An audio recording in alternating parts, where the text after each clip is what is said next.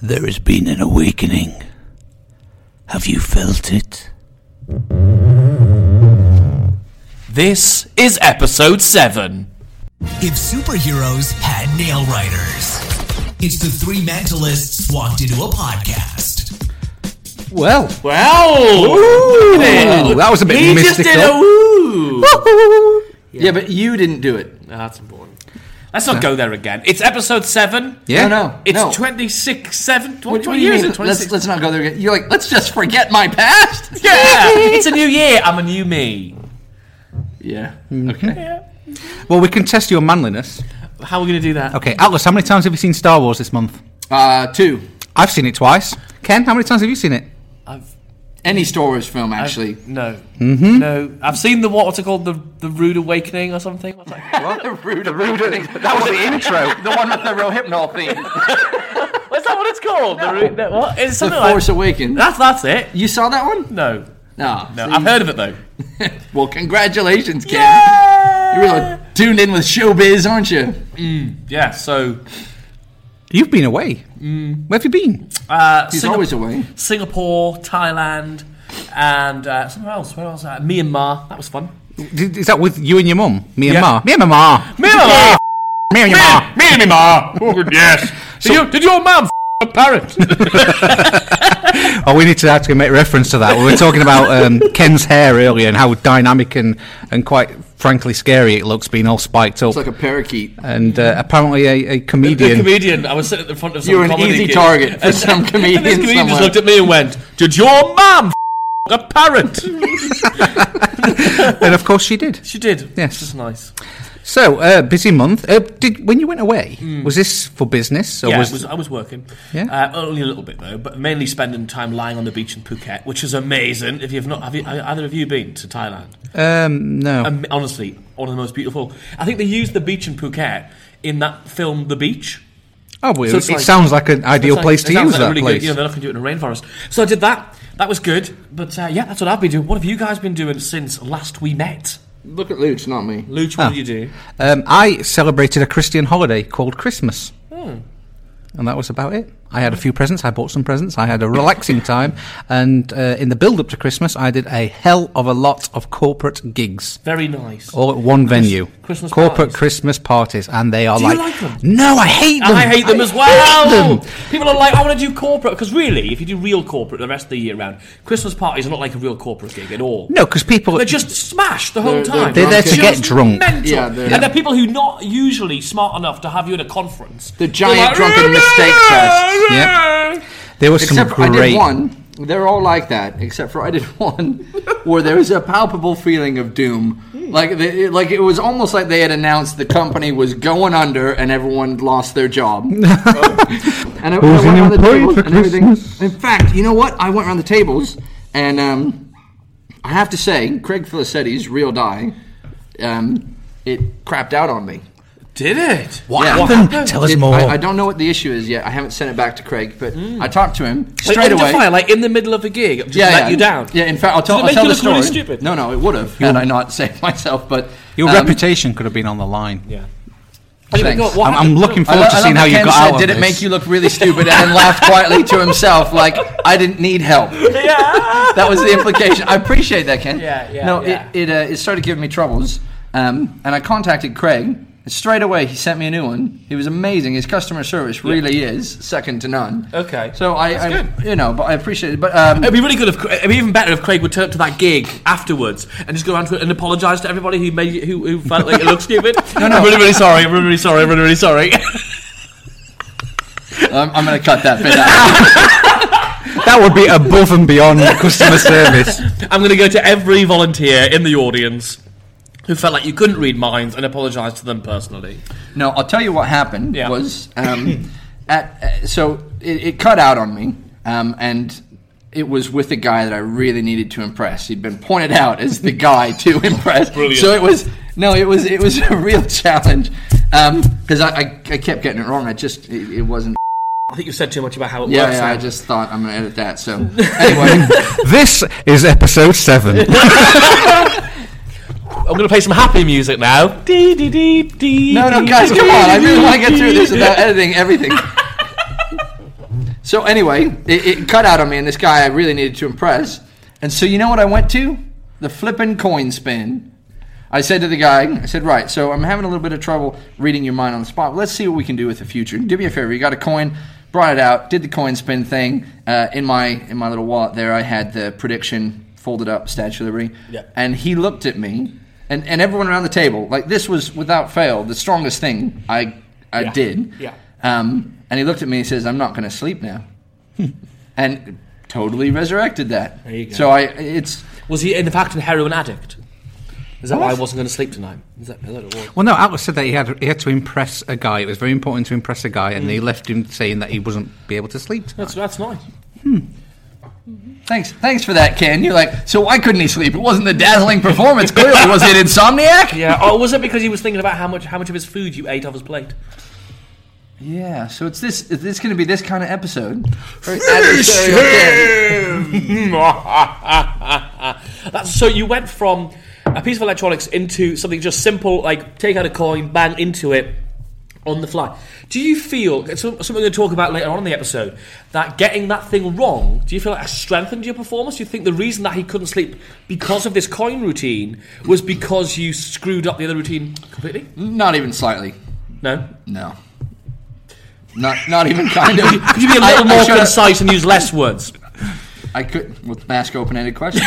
Yeah, right. No, I don't feel like that at all. That wasn't a situation where being wrong strengthened anything in the performance. Okay. It was a recovery where I had to go to something really, really good and really, really effective, and I did.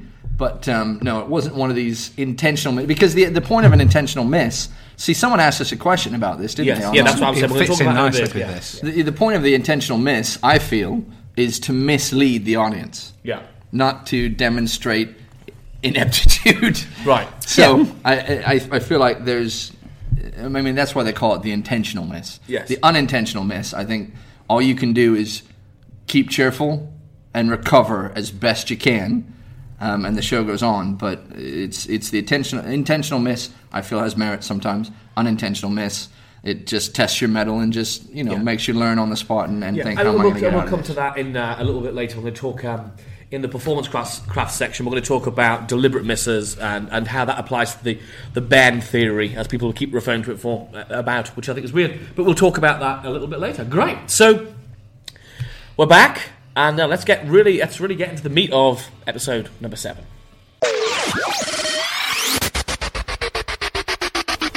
All right, this is the first ever annual Three Mentalists Trivia Chew-Off. Wow,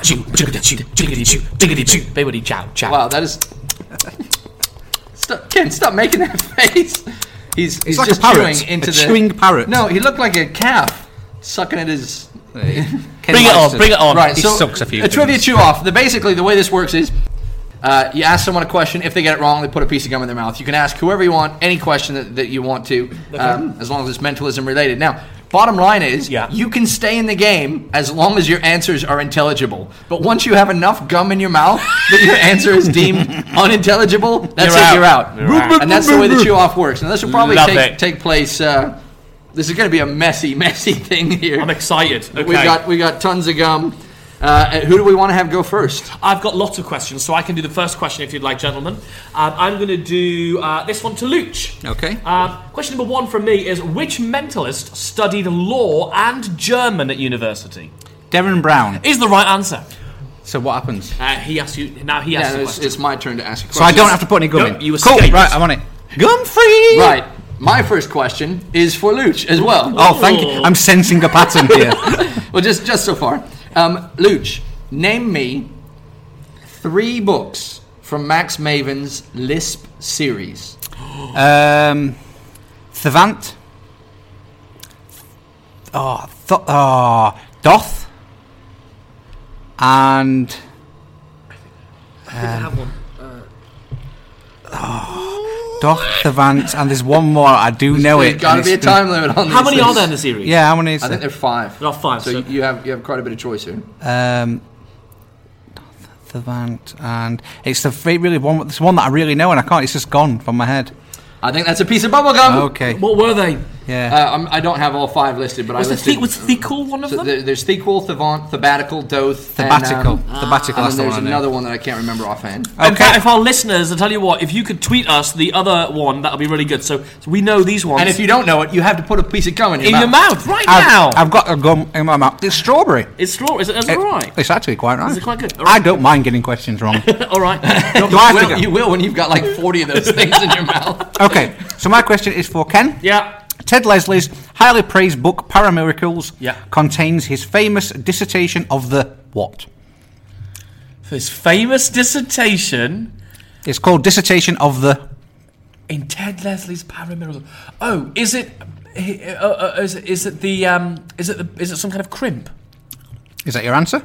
I think it. Oh, yes. No, it was the Dissertation of the Centre Tear. Balls. And Ken's a chewing. Get some Okay, gum. Ken, it's your Oh, turn. this is nice. Nom, nom, nom, nom. Guys, this is supposed to be it's a forfeit. Why are you This is a enjoying good the game. forfeit? Carry on. Darren. Darren? Darren? That was that answer. You. Atlas. Oh, is it Darren? That was awesome. Which mentalist is an associate of the Inner Magic Circle and has won the Merlin and Nostradamus Awards for mentalism? Oh, is it Luca Volpe? It is! Luca Look Volpe! at you two chewing. It's a pescari. Sounds like Mario. Yeah. Right, here we go. Let's see. I will go with Kennedy on this one. Yeah. Kennedy, Michael Weber has a great poker deal effect. What is it called? Poker deals are not mentalism. So that's not a good question. You can't call my question no good. I'm sorry. Michael Weber is a recognized mentalist, and with his presentation, you could potentially make it into a mentalism effect. You're going to have to answer, Ken. Is it called Chew Some Gum, bitch? Nope, it's Ha No Jonah. Oh! Ken's, for the first time in his life, has just taken 2 in his mouth.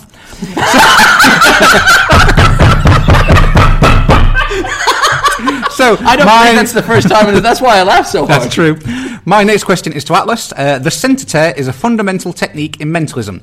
Barry Richardson has his business card centre tear in which theatre of the mind book? Is it 1, 2, or 3? Oh, so I've got a 33% chance here, and I got to say, I'm really enjoying that I have no gum in my mouth right now. Mm-hmm. I think it's 2. It is number 2. Bastard! He's got it right. Who's next? Atlas. You guys leave me alone. Go for Luch. He's only got 1 piece in his mouth. You haven't got any. You can finish him. You're literally scouring your questions now for the real bastard of a question. I've got one for him. Max Maven's No, you gotta wait. By the way, I you have sure? that exact Bang on. question. What? Bang about- On by Mark Oberon is based on which effect by Alan Jackson? Mark's a good friend of mine too. I should know this. I know. That's the one with the wallet, isn't it? Mm-hmm. Dang it. What was the question? I've got no idea. Bang On by Mark Oberon is based on which effect by Alan Jackson? I'm gonna say the Shaxson flap. It's not. I know it's not. It's invisible card in envelope. That's a horrible. All right. Open wide. Yeah, I'm taking my forfeit. Oh no, I dropped. It's on the floor. You have to eat that one. Okay, so my question to Ken. Max Maven's Colour series was re-released in 2005 in a hardback collection known as... Prison. What? Prism. Oh, I thought you said prison. I said, yeah. literally. I thought you that's said exactly. I have that exact question. Okay, who's next? Okay, me. Wait, no, you guys skipped me. Oh, we skipped you. Sorry, go on. You totally skipped me entirely. All right, here we go. Kennedy. How many N's are in Theodore Animan's name? In Theodore Animan's name. 4. Correct. Yeah! Alright, so it's me again. Luch. Yep. How many physical playing cards are required to perform Kenton Nepper's original Colossal Killer? Ooh, good question. I know the answer. The original one. God. Is it Good question, isn't it? 13? No, it's not 13. What was it? It's either 16 or 19, depending on if you use the aces out. Well, if you do it like I do it, I just use one card. Okay, so it's my turn. 20. Sorry, 16 or I've 20. got 2 in my mouth. 16 or 20. 2 in your mouth, baby. The bottom 16 or 20. of the Magic Cafe now says what? What? Joyfully mimicking what famous brand? Ken, this is for you. Oh, thanks. I know the answer to this. There's a thread for that? Mimicking the Apple No, brand? it just says the bottom of the Magic Cafe now says what? Mimicking or joyfully mimicking what famous brand? So do you want me to tell you the brand or what it actually says? I want it both. It's a two-part question. Oh, that's nice for me. I don't know. Now I'm going to chew. Don't know. It says billions and billions and billions served, joyfully mimicking McDonald's. Oh, really? 'Cause it used to have a counter, and then I think they Yeah. blew up the Had counter. enough of it. My turn? No. Whose goes it now? Yeah, Yeah, it's, so it's you your go. turn. Okay, so... No, wait. Yeah. You went ahead of me, so it's Ken's turn. No. We corrected that already. Okay. Did we? Yeah. Okay. So, Sorry. this is for Atlas. Damn it, I said sorry, so Yeah. you wouldn't do it. Blue is the colour of which cover in Banachek's PS series of books? Ooh, so there's the red, white, and blue. I know red is 3. I believe blue is 2, and white is 1. Wrong. Blue Am is I right? wrong. Blue is Am I one. wrong? Yep. What? Open I was wide. positive white was, damn it. No, white was number 2. Panacek owes me. Blue. Which mentalist has a son? This is for Luch. No, Atlas. Oh, come Yeah. on. I'm liking that. Which mentalist has a son called Warwick? Oh. Ooh, yeah, we know this. Warwick. Oh, yeah. Phil Smith. Yes. Yeah. Well, good. Because it reminds me of Ewok. Yeah. He Warwick Davis. Mm-hmm. Okay, so it's my turn. Mm-hmm. How many pieces of mouth do you guys, or pieces of I have 2 in my mouth. I have no idea. 5. 20. like I'm dying in this chew up. See, I've got to find a good one for Luch here then. I'm actually tempted to go and put more in my mouth. Who created the branching anagram? Who created it? Ooh. Like the Who's originator of credited, it. Yeah, who is credited with the creation of the branching anagram? It's an absolute, just batshit guess. Al Baker. Nope, Stanley Collins. Okay. There's 3. Chew. Question from Luch. Which was the first release in Max Maven's Colour series? That's for Ken.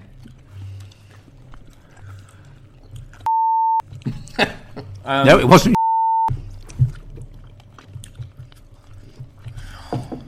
All this dead air is really good, Ken. I'm going to go with green. It was blue. I thought it was the second one. How much do you have in your mouth now, Oh, buddy? great. That's more gum than air. Right, so. This is a revenge shot for Luch. Luch, which of these is not a title of a published effect by Max Maven? Okay. Chaos, Fuel, The Psychic Bartender, Discretion. I think it's either fuel or discretion. I want to go with fuel. What a friend. It's the right answer. Yeah, get it. Well done, Luch. Is it my go? No, it's my turn. Okay. It's a simple circle, remember? I'm This struggling one to is for concentrate Luch. with all this gum. This one's for Luch. What mentalism creator specifically mentions in his book that he is good friends with Maurice Fogel? Just say the question again for me. Which mentalism creator specifically mentions in his book that he was good friends with Maurice Fogel? Corinda. Nope, Richard Mark. Oh, okay. Really?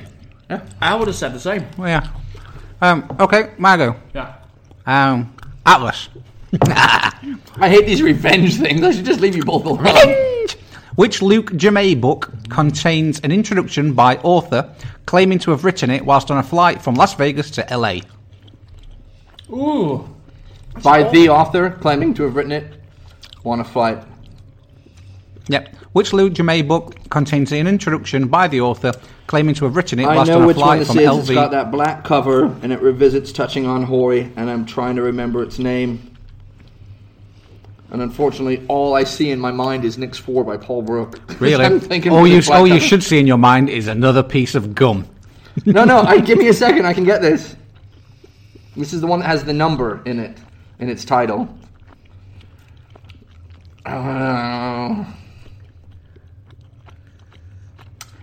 This is all. I'm going to have to eat one because I can't remember. Open wide and come inside.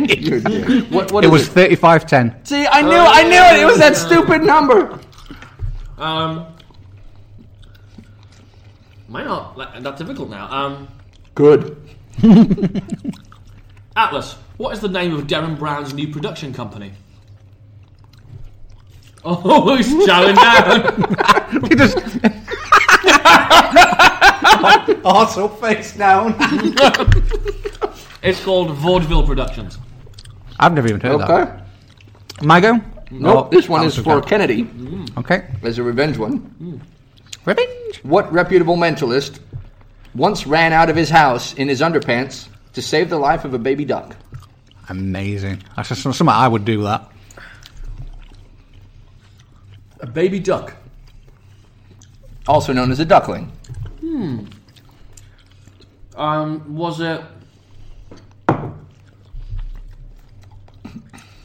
Belichick? It was Luch. Really? What, baby? You said reputable. Finish him! Unfair question. Oh, dear. Right, so, how many have you got in your mouth? Mate. Okay, Many. this is to you then. Which of Jack Kent Tiller's series of books dealt primarily with predictions? I'll accept 2 answers here. Which of Jack Kent Tiller's series of books dealt primarily with predictions? This chew off is killing me. Let's have a little bit. Sextet. It was Quintet, number Oh, 5. so Unfortunate. Get it in your mouth. It really hurts. Yeah, it does usually. Get it. Found it. Well, that's gonna get caught. Okay. Right, so It's Ken's turn. Fight your corner. And now we are on to episode 7's Fight Your Corner segment. That was that was the most manliest thing you've ever done in all 7 episodes of the podcast. Or his life. He's just gone and done it. Instantly follows it up with, hello. I know. So anyways, Fight Your Corner.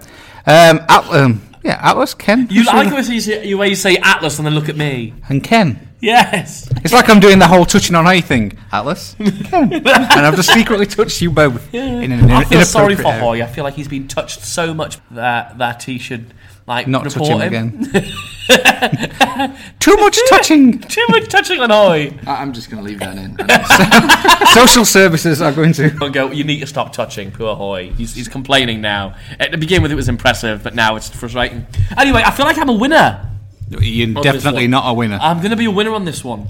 Okay. I don't think you will. Cracking product. Why? What have you brought in? I've brought this.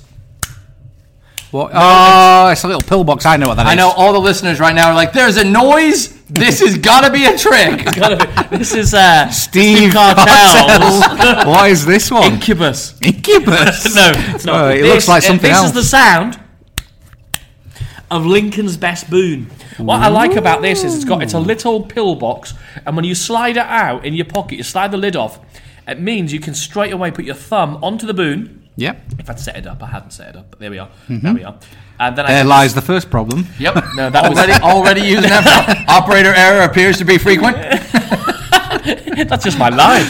And then I can put it on, use that boon, and what's really nice about this is when you make contact with the surface you're going to write on, if you lean your thumb, which I'm using it on, back over, you can actually move pretty freely around the surface before I can see that. leaning forward and actually making contact and doing the writing. Yep. And then, to dispose of it, this How's is the still in your cleanliness of pocket. your writing with it? How's the cleanliness of your Can I writing? see an with it? example? It's not bad. I'm not much of I don't do a lot of nail writing, but I got this because there's a routine I'm working on which uses a lot of nail writing, but a little bit of nail writing. I don't have anything to try it with. Oh, that's But it's- convenient, isn't it, Ken? It is. It's already Why don't marks you- against you. Why don't you use your MacBook screen to Yeah. write Okay. on? So 27. That's pretty good. If you were dyslexic. Actually, that's probably some of the It is, best sir. nail writing I've seen. I mean, not nail writing, but secret writing. Outside of us, of what we do. Yeah. It's very good. Yeah. It's No, pretty your good. handwriting was very, very clean. And let's be clear too. I did you a used a 2-digit number. receipt. I used a receipt. So it's shitty a little very receipt. flimsy Very piece of paper, flimsy and he bit of still came up paper. with a very, very nice, Yeah. I mean, very nice impression. difficult. Yeah, you've over-egged the pudding now. Now, Oh what yeah, I've no, done is you I've should not have followed up with that. Do you know That what? 34 looks like 3-star. It's because it's at the bottom of the receipt. I would never put it there. But yeah, so in the perfect, I mean, I always write down the middle there, and that looks pretty good. And I went for a 27. I did a European 7 with the line in the middle. I didn't really go for an easy number. It's pretty easy to use. I've only used it a couple of times just in rehearsal, and I'm really happy with it. What I like most about it is the ease of access, and then the ease of just getting rid of it in my pocket like this. It's just super easy. Acquisition in the ditch is very, very good. I Very will good. say, for the Fight Your Corner bit, Yeah. good clean writing till you showed us again, which made me have my doubts. But again, it could be operator error, which it seems like you do a lot. No, Finish him! there's a clicking noise when you open it, which I don't like. It would be something that you definitely have to use for stage as opposed to close up I because don't know, you can have it in your pocket. No one's going to hear that in your pocket. No, I don't think they will. They might not hear it in your pocket, but what I was going to say is the reason you'd have to do it for stage is because on your thumb it was massive and noticeable, and Right. it seems to me hugely bulky. So that's the one big drawback. The other thing I have a question about is refills. I've never even thought about it. So Let's have a look at let's it. have a little peek. See, I know what you're going to say, because I've got one of these and seen Is it. it quite difficult to refill? Well, I wouldn't say it's difficult. It's Would you not say the it's impossible? easiest. Well, Do I need to Well, take I the mean, sticky you've got out? your refills right there. Yeah, it's It supply comes with with, refills. what, two other refills? Just in case anyone doesn't have one of these, you can get these direct from Lincoln, and he's a really nice guy, and he's very, he is a nice guy. he's a lovely guy. One of the things I really like about this, which I was totally unaware of until I got this, was that the actual the boon itself Has. is magnetic. Yes. It's magnetic on the bottom, inside of it, and then there's a magnet inside the box, which means it's really good at keeping itself in the right-ish orientation in the box. For you to load it. So it doesn't really go up. It never goes upside down. So it is really good for getting on and off in the box. So that's really good. But refilling wise, I don't know how good that's going to be. It looks like it could be challenging, but that's just because I'm not very clever. How long have you used this? This I've only used it in rehearsal, and I've probably done 4 rehearsals on its feet with the routine that I'm doing. What was the previous boon or writer that you used? I was using the Kuntz thumb tip writer. Then I couldn't get those anymore, so I started using the Vernet one, which I really didn't like as much because it was, I don't know, it was clunky. The actual, I found that writer, the lead was just like in the wrong place. I found it like it was halfway down my thumb rather than really where I wanted to write with it. Whereas what I do like about the boom, this Lincoln's Best boom, I feel like the lead's in the correct place. Yeah. So it's the best one I've seen, and I've never used a boon before, so I'm really quite liking that. I love this tilting action where you can really move around a surface. Now, I did try another writer called the Epic Writer. Have you seen this? Yes, this Yes. is the one with the ink. No, not necessarily. No, well, the one I've got certainly isn't with ink. It's Isn't it? Wasn't this released through Magic World? Magic World, yeah. Well, mine's not. Maybe you can get an ink version as well. But what's interesting about that is it doesn't actually adhere to your thumb at all. That one's just about pushing it around a surface and rocking backwards and forwards.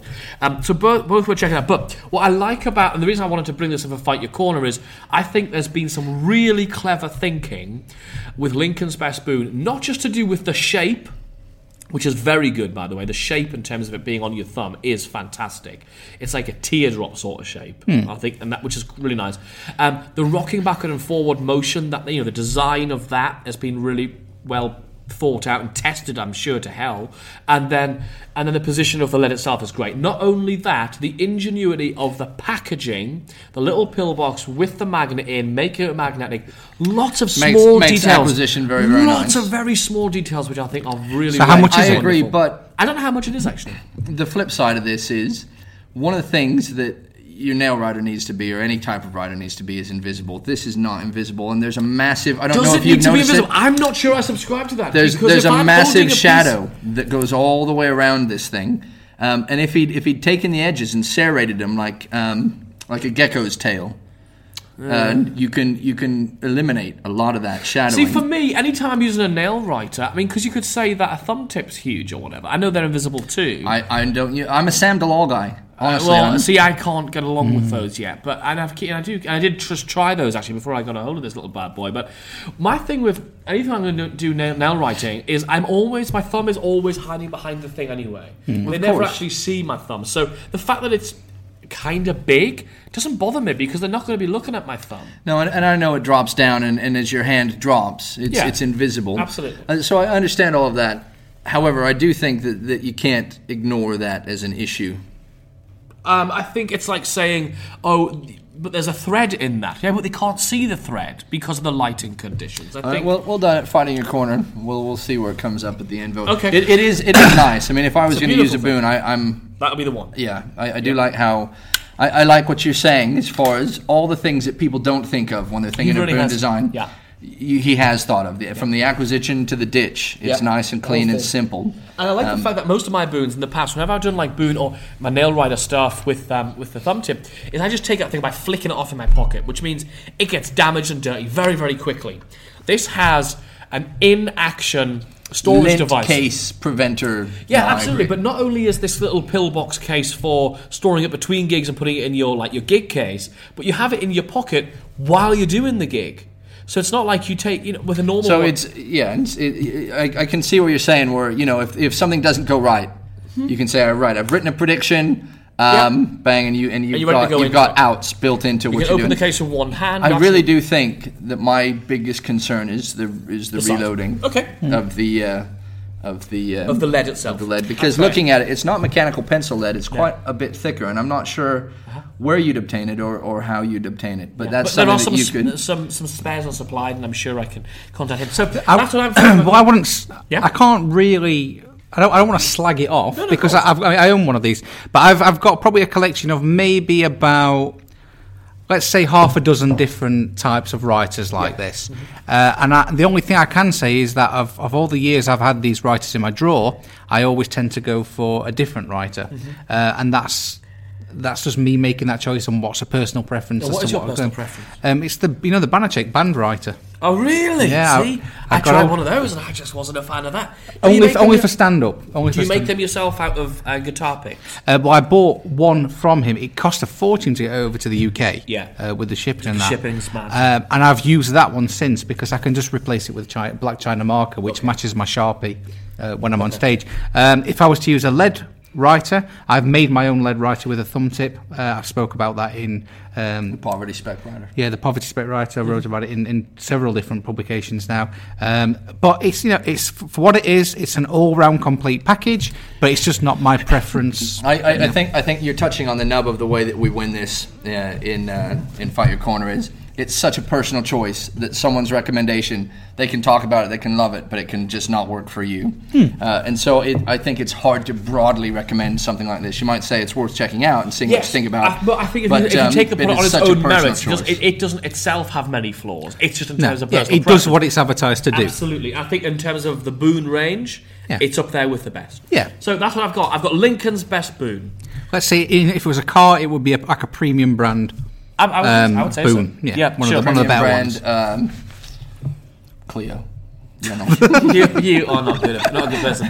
Okay, what pile of crap have you brought for us this time? I haven't brought a pile of crap. I've brought Lawrence Hauquet's Pin, which to my mind is the best, most straightforward chair test that doesn't require chairs, packs flat, very nice, that you can get. The mixing procedure is completely fair and free, very straightforward, and yet it provides a reveal on two levels that is compelling and impressive. So you have people open their envelopes, they reveal that their names were predicted as well as the number order, and then you can the prediction of the number is very, very nice.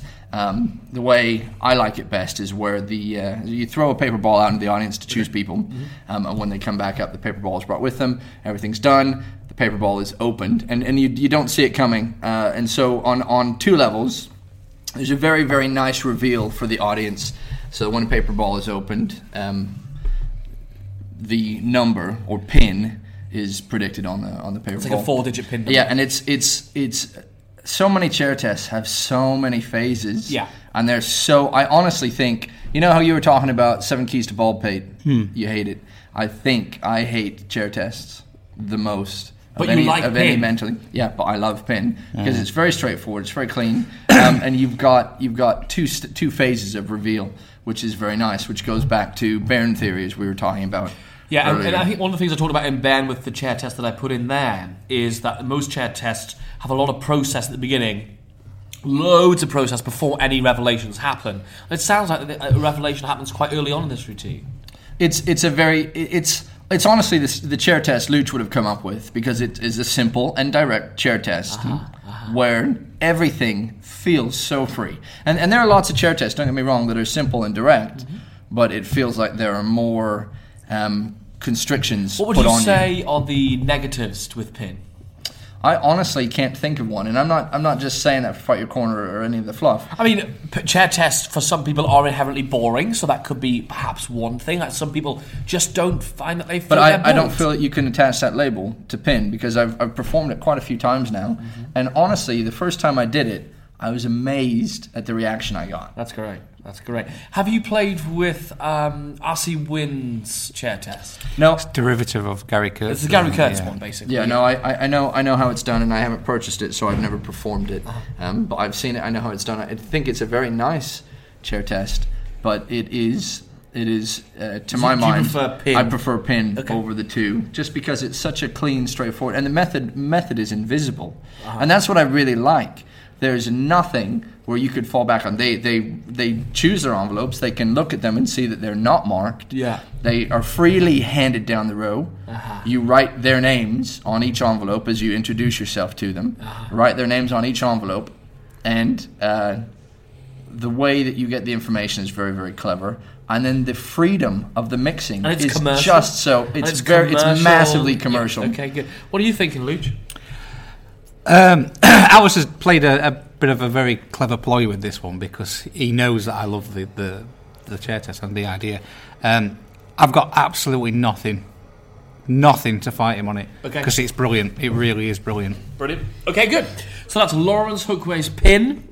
Available from Lawrence himself directly, or how would somebody go about it? Yeah, I believe so. I believe it's available from Lawrence directly. And again, sort of my track record with Fight Your Corner is I highlight the items that I feel like very few people know that are talking about. That's kind of why I brought the boon in as well, by the way, because I felt for a little while people were talking about Lincoln's best boon, and then it sort of fizzled away, and people aren't talking about it, and I think Lincoln deserves some recognition for that. Okay, good. So we've got Pin by Lawrence Hookway, and from yourself, Luch. Well, mine's a bit of a left field, a bit of a sort of curveball, because it's deemed a modern classic, and it was highly sought after when it first came out. Who says it's a modern classic? Was it me? Probably Ken, I would imagine. The community at large, basically, it became very quickly one of those. It's a book, one of those books that everybody wanted to get hold of, and then they didn't want to sell it because it was commanding high prices.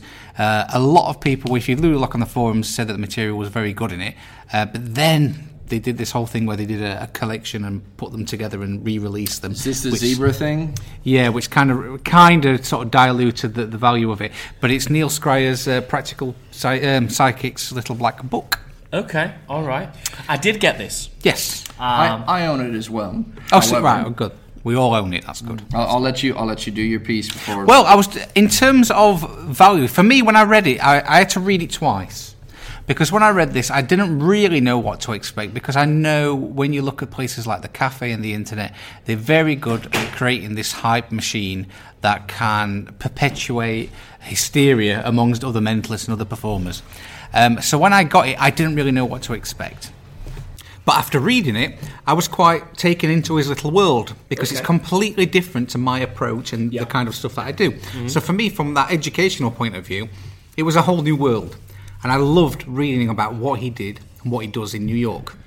Now, the first thing you have to understand is that you have to have quite a lot of, let's say, experience within readings, giving readings and being comfortable doing that. And he does perform as a psychic. Yes. There's no getting around that. And he does offer advice, and I know he works with Richard Webster, and they do explain the A to Z principle and being able to take that and apply it to the effects and the ideas in the book. Yeah. So having said that, I didn't get the most from that. I got the most from some of the stories and some of the things and ideas on being able to take something what's relevant to people in their everyday life, putting a reading spin on it and making it interesting for the people. So, for example, the chocolate readings. Yes. Now, I know Sheila Lyons and people like that have some really good ideas, but I thought this was a really nice touch by giving each person, especially performing for females, a little piece of chocolate, what they then hold their thumb and finger on so it begins to melt, and then push it onto one of the business cards. Mm-hmm. They then get to eat the chocolate, and he looks at the fingerprints on the card and gives a reading, and I think that's brilliant. Okay. So it's just quirky little off-the-beat kind of things that I'm not used to seeing, coming from someone who performs something what's different to the kind of mentalism I perform. Yes. So in that sense, I enjoyed it, and I learned quite a lot from it. I'm not saying it's the best book I've ever read, but it was an entertaining read for me, coming from someone who doesn't read that kind of material. That's sort of the same view that I have. I remember reading it thinking, this is absolutely never going to be the kind of stuff that I'm going to perform, ever.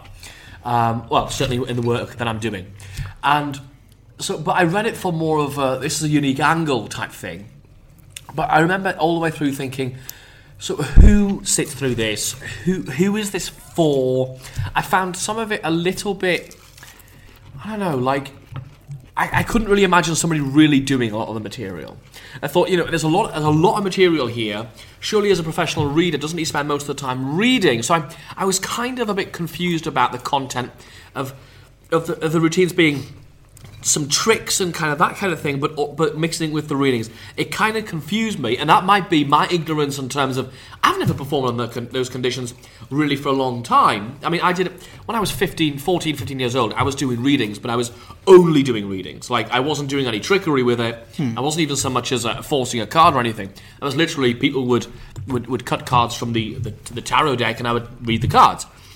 And I found that jarred a lot with the fact that I think as a reader, you should be doing it, if you are a shut-eye reader, you should be doing it in the most true way possible. Whereas if you're going to use trickery, you're actually a charlatan, which I actually disagree with. So you have to make, if you don't believe it, you shouldn't be doing it. This is almost like the whole mixing magic with mentalism, but mixing readings with mentalism kind of thing. Yeah, absolutely. Which is a question that doesn't often get posed, does it? No, that's it. So, but yeah, it's coming from a different angle, a different approach and perspective and viewpoint of performing this kind of psychic entertainment. I thought it was an interesting read. What do you think, Atlas? I have a lot of the same reservations that you just stated. I feel that mentalism is for entertainment purposes only. Yeah. Anything else, I feel, has a moral quandary sort of attached to it. Yeah. And that's where I'm going to stand on that one. Okay. I'm not knocking anyone that likes that type of mentalism, but in my perspective, it isn't mentalism. And so I feel like it was targeted but at the then wrong... he does title it the Practical Psychics Little I know. One. I feel like it was targeted at the wrong market. But then within that, there are effects with like pendulums and business cards and... I know, but I'm also not a giant pendulum guy. I Do feel you not like put pendulums into mentalism? Do you not think they... No, I feel like there's a whole... And I don't want to offend anyone with my viewpoints. Like I said, you can. The nice thing is, and you emphasize this as well as you read the book, there are things that you can read that you disagree with, and it sort of solidifies what you think and why. And I feel like it's important to challenge your perspective as frequently as you can, because it's the only way that you develop and grow. But so I'm not complaining in that respect, but I just feel like there's so much that's labeled mentalism that isn't mentalism, and just because it's on the Penny for Your Thoughts thread on the cafe doesn't make it mentalism, and it doesn't necessarily belong there. Yeah. And I'm not trying to upset or offend anyone. I just feel like there's so much there from certain people that I feel don't belong under the umbrella of mentalism. I agree. And I'm I feel bad saying it because I don't want to come across as being elitist or unaccepting. And I understand that there are splinter groups of everything. Do you know what I mean? But at the end of the day, I have, you mentioned charlatanism, and I feel like that might be too strong of a word, but I certainly have qualms about using mentalism and the techniques in mentalism for anything other than entertaining. 100%. Okay. So we have to vote. I need to ask, based on the fact that in the past, one of the pieces that I brought to Fight Your Corner was reduced to it couldn't be considered because you didn't know what it was, Luch. I need to also say then that Atlas's contribution pin needs to be disqualified because I don't own it, I've never seen it, and therefore it cannot be put forward. Okay, hang on. You didn't disqualify Nick Tan's Epique. As a result, we went in with the vote for it. If you listen back to the episode, yeah, we did. We went for it.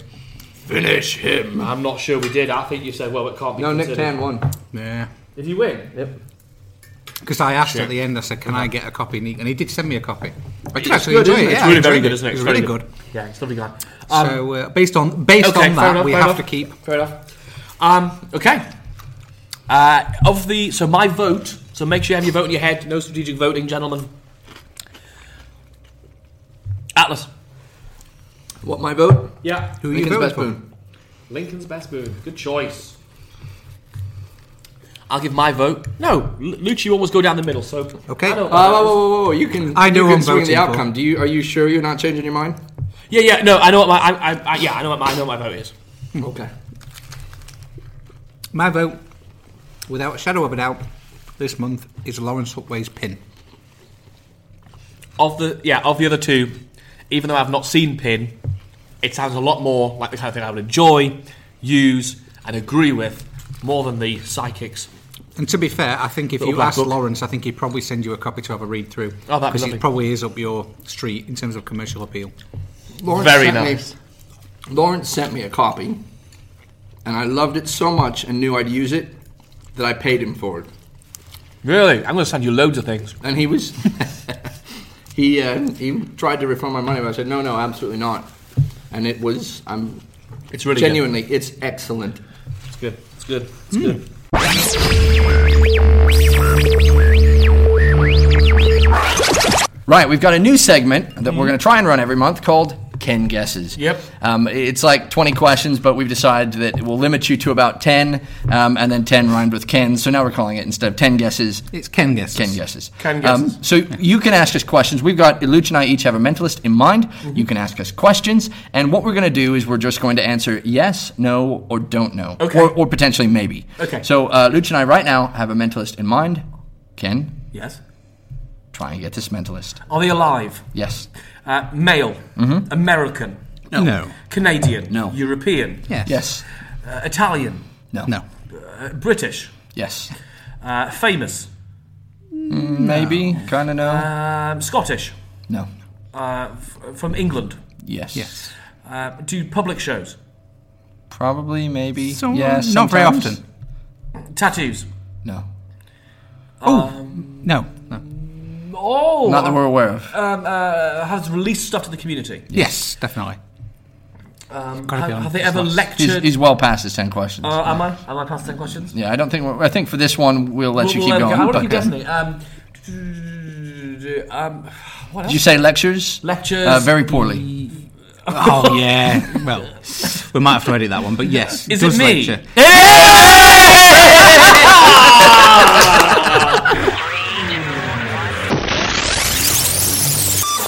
The virtual prank.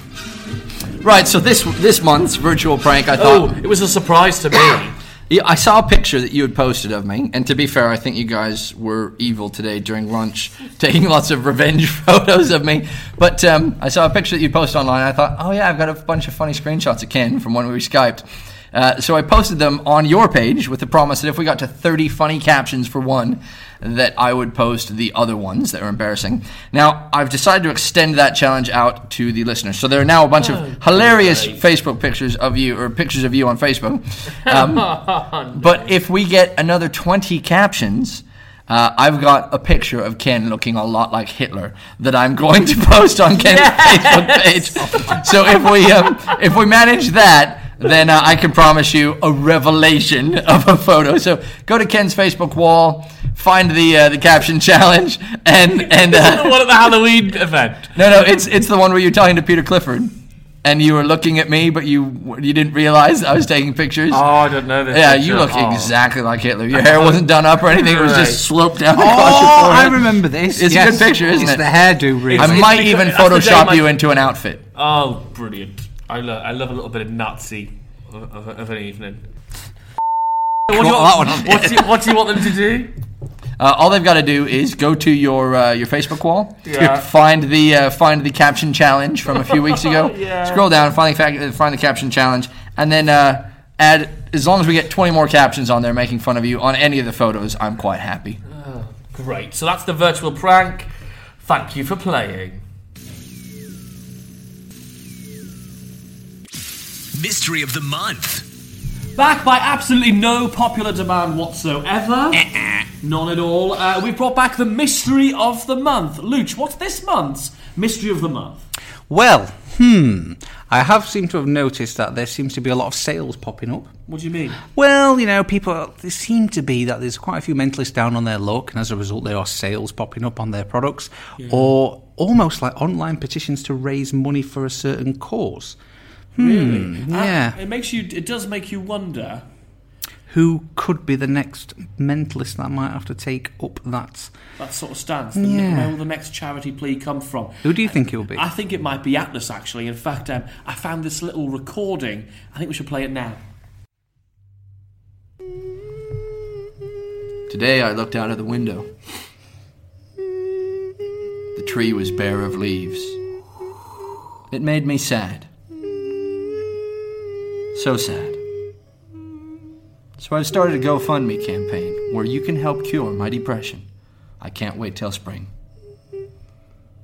So that was Atlas's plea to buy him a pie, and then hopefully by next month he'll be feeling much happier. Well, you can actually help Atlas find his pie by clicking on the donate button on the Yeah, Three the Three Mentalist Mentalist website. podcast. Yeah, absolutely. ThreeMentalist.com. You can donate and help us to keep the equipment going and also pay for my train fares. That'd be nice of you.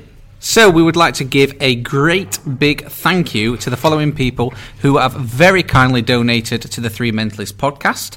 There are 6 people this month, which we are very thankful for. First of all, I would like to say thank you to a good friend of mine, Mr. Moreau Dantes, for giving a significant contribution to our donation fund.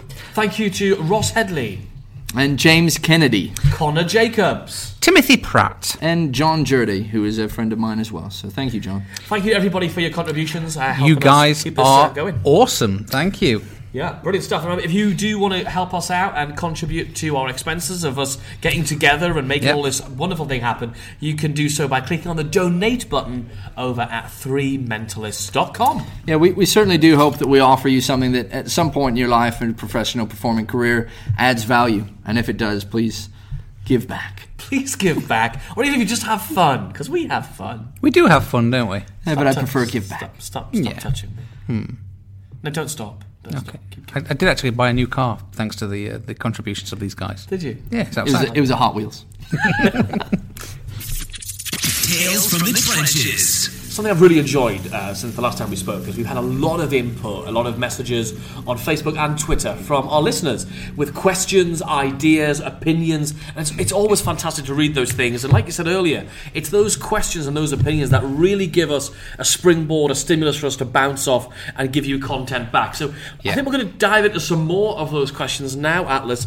You're going to read Yeah, some? but before we do, though, I want to say that there's a post that came in on the cafe from a guy named Jeff Akins, and I looked at his site because I'd never seen him before. I was curious because it looks like he's blowing bubbles, and it was amazing, literally amazing. I want to congratulate Jeff on his show. Literally sat down with the YouTube videos, watched them with my sons, and they loved it. I was fascinated and really impressed. Great. So What well type done, of show? Jeff Akins. What, is it a mentalism show? Or? No, he does motivational, inspirational speaking using blowing bubbles. Amazing. That And sounds good. Yeah, it was incredible. It's called The Square Bubble, and his whole show is about the quest to create a square bubble, and it was fascinating. There were lots of amazing things that he did. So yeah, Jeff, I was pleased that you enjoyed the podcast. I enjoyed your work. Brilliant. Something we'll have to go and watch. Yeah. So having said that, let's get to the question. I think what we're going to focus on here it says, I think this came in from someone, Dino88. That says, as someone who's trying to put together a close-up mentalism set, I would be interested in the process you have for putting your sets together. Do you start with what you want the final effect to be and work backwards, or does it start with a theme you'd like to run throughout? I'm very fearful of performing trick after trick. Thanks, Dean. Okay. And I think I'll add that we should not just focus on a close-up set here, but there's a broader, for a parlor set or for a stage show or whatever it is, how do we go about then creating that set? So again, the question is twofold. Do you start with what you want the final effect to be and work backwards, or does it start with the theme you'd like to run throughout? Okay. I personally think the first thing you do is consider your audience. I know we mentioned this briefly before, because your audience and who you're performing for, the size of the group, a lot of those things will end up limiting what is a viable option for performance. So if you're doing a dinner party for 12 people, switching something in for a prediction is a very difficult thing to do and get away with, because inevitably those 12 people are going to say, talk, yeah. Did you write that? Did you think did you write that? Oh, who created that for this massive prediction at the end? So there's sets of circumstances that preclude you from doing certain effects or certain methodologies. Methodologies, definitely. You can change the method to achieve the same effect. And similarly, in the averse, if you're going to be doing a large event, there are certain things you wouldn't want to do that you would do closer, because they're going to be too small. They're going to or even some methods, some switches, some palming. You can't get away with them. Not on stage. It's interesting actually. We mentioned about this. You would look at something like I know you mentioned earlier about the real die, which is, for the vast majority of it, is a close-up thing. It's a small thing, unless you've got a camera and a screen. Which is exactly what I did at an event where I had a Sheffield United. Yeah, a GoPro camera linked to a live 10-foot stage. So there was always ways out of it if you just try and think out of the box in terms of your approach. I'd like to. I know we're going to look at sort of parlour, stand-up, stage, and close-up. I did actually do a bit of writing about this a few years ago in terms of close-up. There was a routine called 4.8 minutes, and there was some lecture notes called A Sad Night in Hamburg. That's the one where you that's got me as a bloody pack horse woman. That's the one with the pack horse principle in it. So for me, from a close-up point of view, primarily, because this goes back to what I spoke about, I like to approach building a set by giving my credibility in terms of what I do, introducing the idea of being a mind reader, but not necessarily reading a mind in a psychic, traditional sort of mediumistic sense. So what I say, that there's lots of information all around us, what we just need to pay attention. For example, and I will give the example, say a poker player. You watch two poker players trying to work out who's got the cards, who's bluffing who.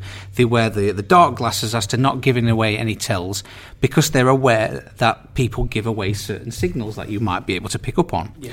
So then going into a demonstration that shows that, because it's a very believable premise. For example, a deck of cards, someone thinks of a card, and then you ask a few questions and try to work out what that card is by supposedly reading their tells, body language, whatever. That's setting a scene in terms of a psychological kind of performer. And from that, you can then increase the difficulty rating into something else which becomes more and more impossible, but still uses that same skill set.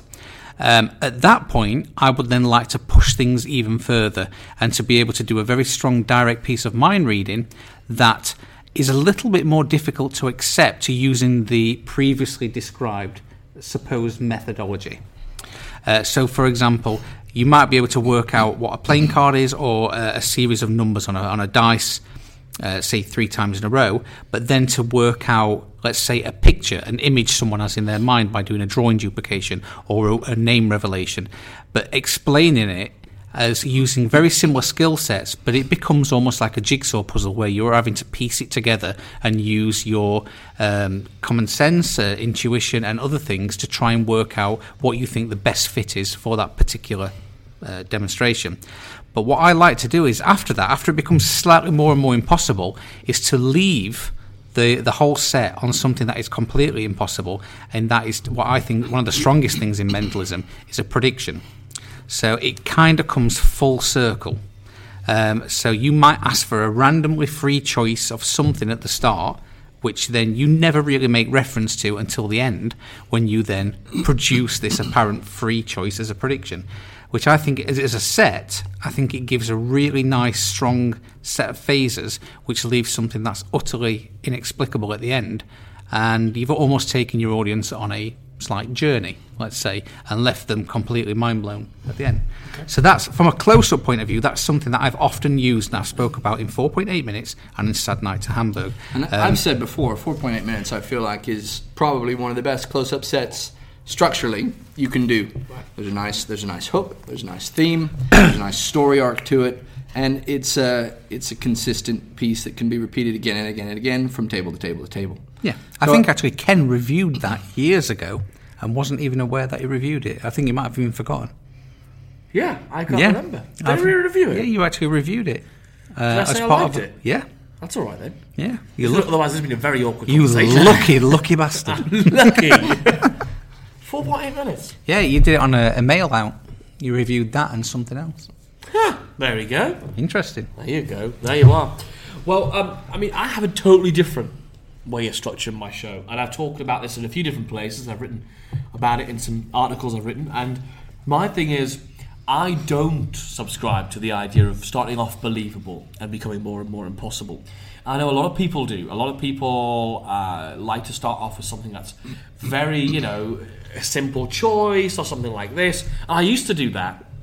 But my problem with that is I found with my character, my personality, and the combination of my character personality with the audiences that I'm working for, and remember, they're the variables that we all have to deal with, that wasn't selling, that wasn't getting me the kudos, that wasn't getting them to buy into me as quickly as I wanted them to. So what I decided to try out one day, terrifying, it's like when you change the waves on something forever. The first time you walk on thinking, bloody hell, I hope this works. I then started off by I always open up now with something, basically the second most impossible thing I'm going to do on my show is my opener.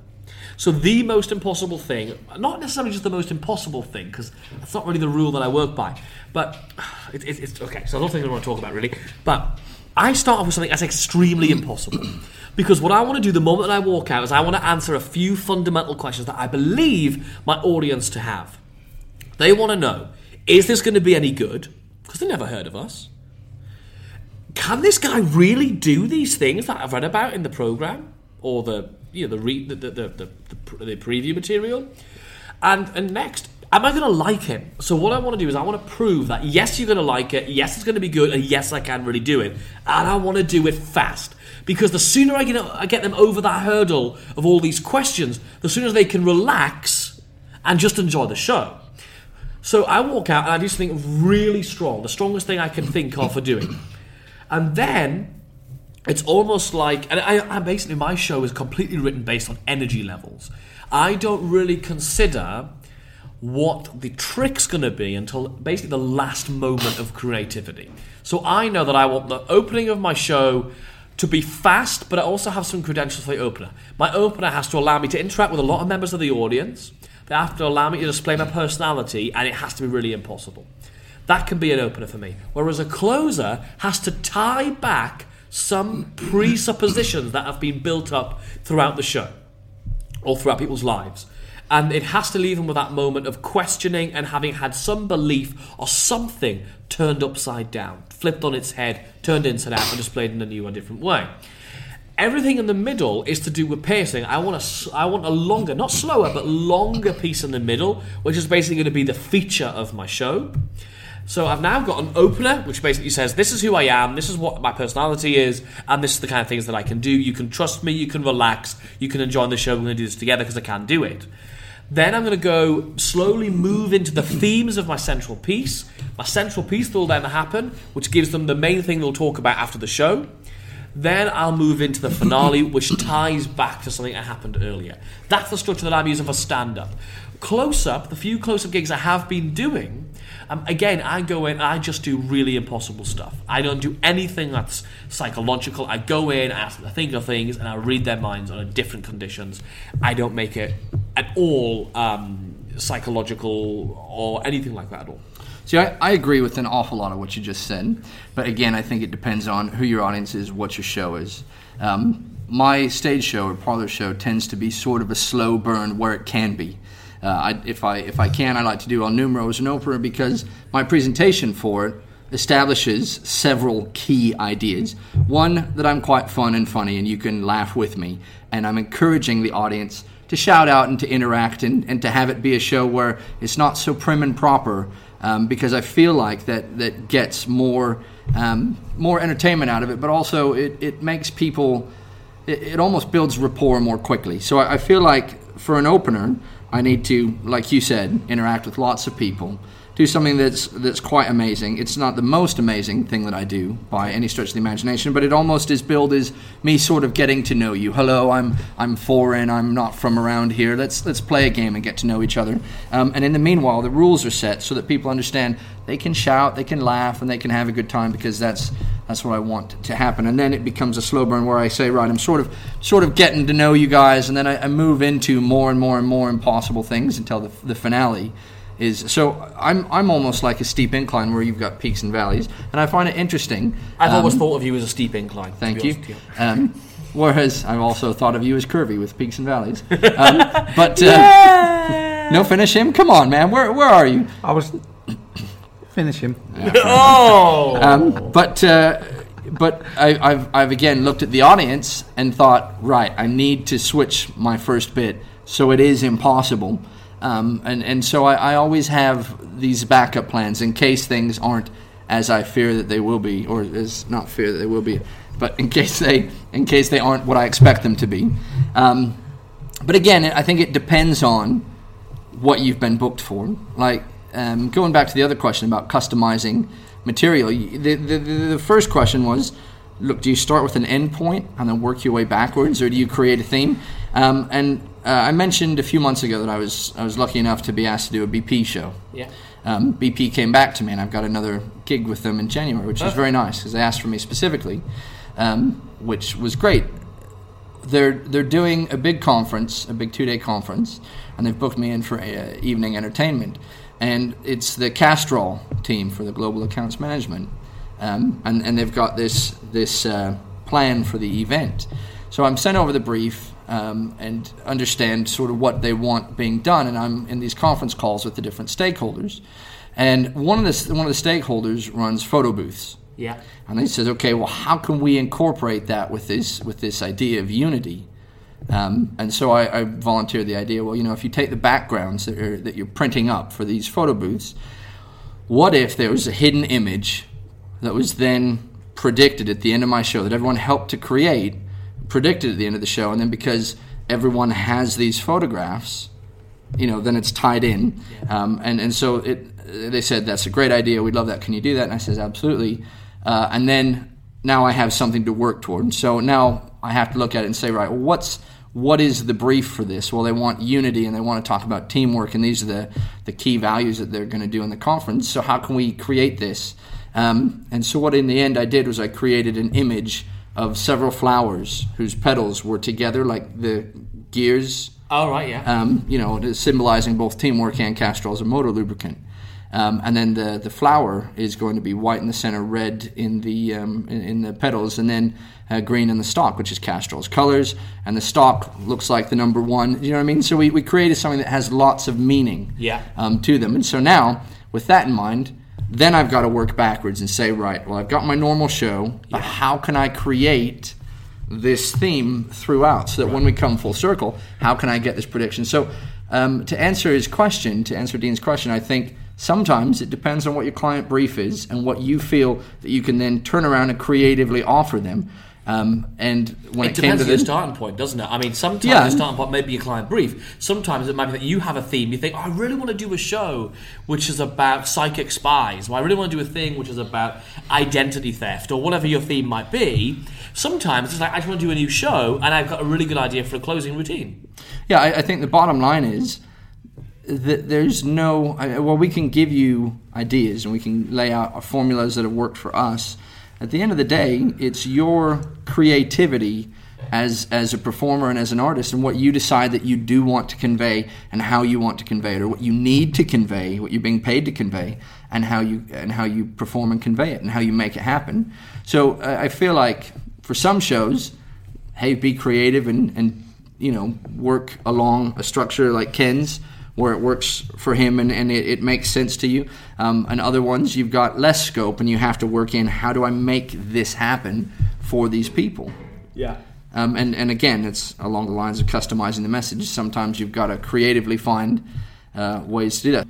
I think one of the things that I've been asked to do a few times is when somebody says, we want you to do a customized thing for a conference or a product launch, is what I often do is I'll write down all the things that I know about the company, and I'll write down all the effect themes that we have available to us as mentalists, and that might be something as broad as prediction and mind reading, but also down to bank night routines and all these chair different tests things. Chair tests. And then you look at those to things do and with work betting or out gambling what or marries sports or- what marries together. So if I'm doing a thing I've done a few things for car companies. So how can I take this theme of this conference, which one example was about bringing the outdoors indoors, for example. Which of these routines allows me to apply that theme? And you just go through, could I apply with that and this way? And it literally is about brainstorming, finding a friend, finding a partner, finding a girlfriend, husband, wife, mum, dad, whatever, to sit and just talk through, I could do this, I could do that. And then as you're talking things through, I find that I sell myself on the event an itself. idea and an idea, Charles. But you mentioned something there which I neglected to point out, but I did, and I agree with, and I think is essential to any part of customization, which is find out as much as you can about whoever you're doing the work for. Yes. And that's what I did. I sat down and I found out loads. I didn't know Castrol was a brand that was just from up north, you know what I mean? And has links to rugby. I can tell you lots and lots of stuff about it now. Yeah. But the more you find out about it... Just to let you know, because a mistake I made is I did loads of research on a brand once, but I'm doing a rebrand event. Right. You need to find out about the new brand. You need to get on those conference calls. You need to get the branding documentation, the branding guidelines. And the answers are in your client brief and in all of these that stuff. bits and bobs that go along with an event like that.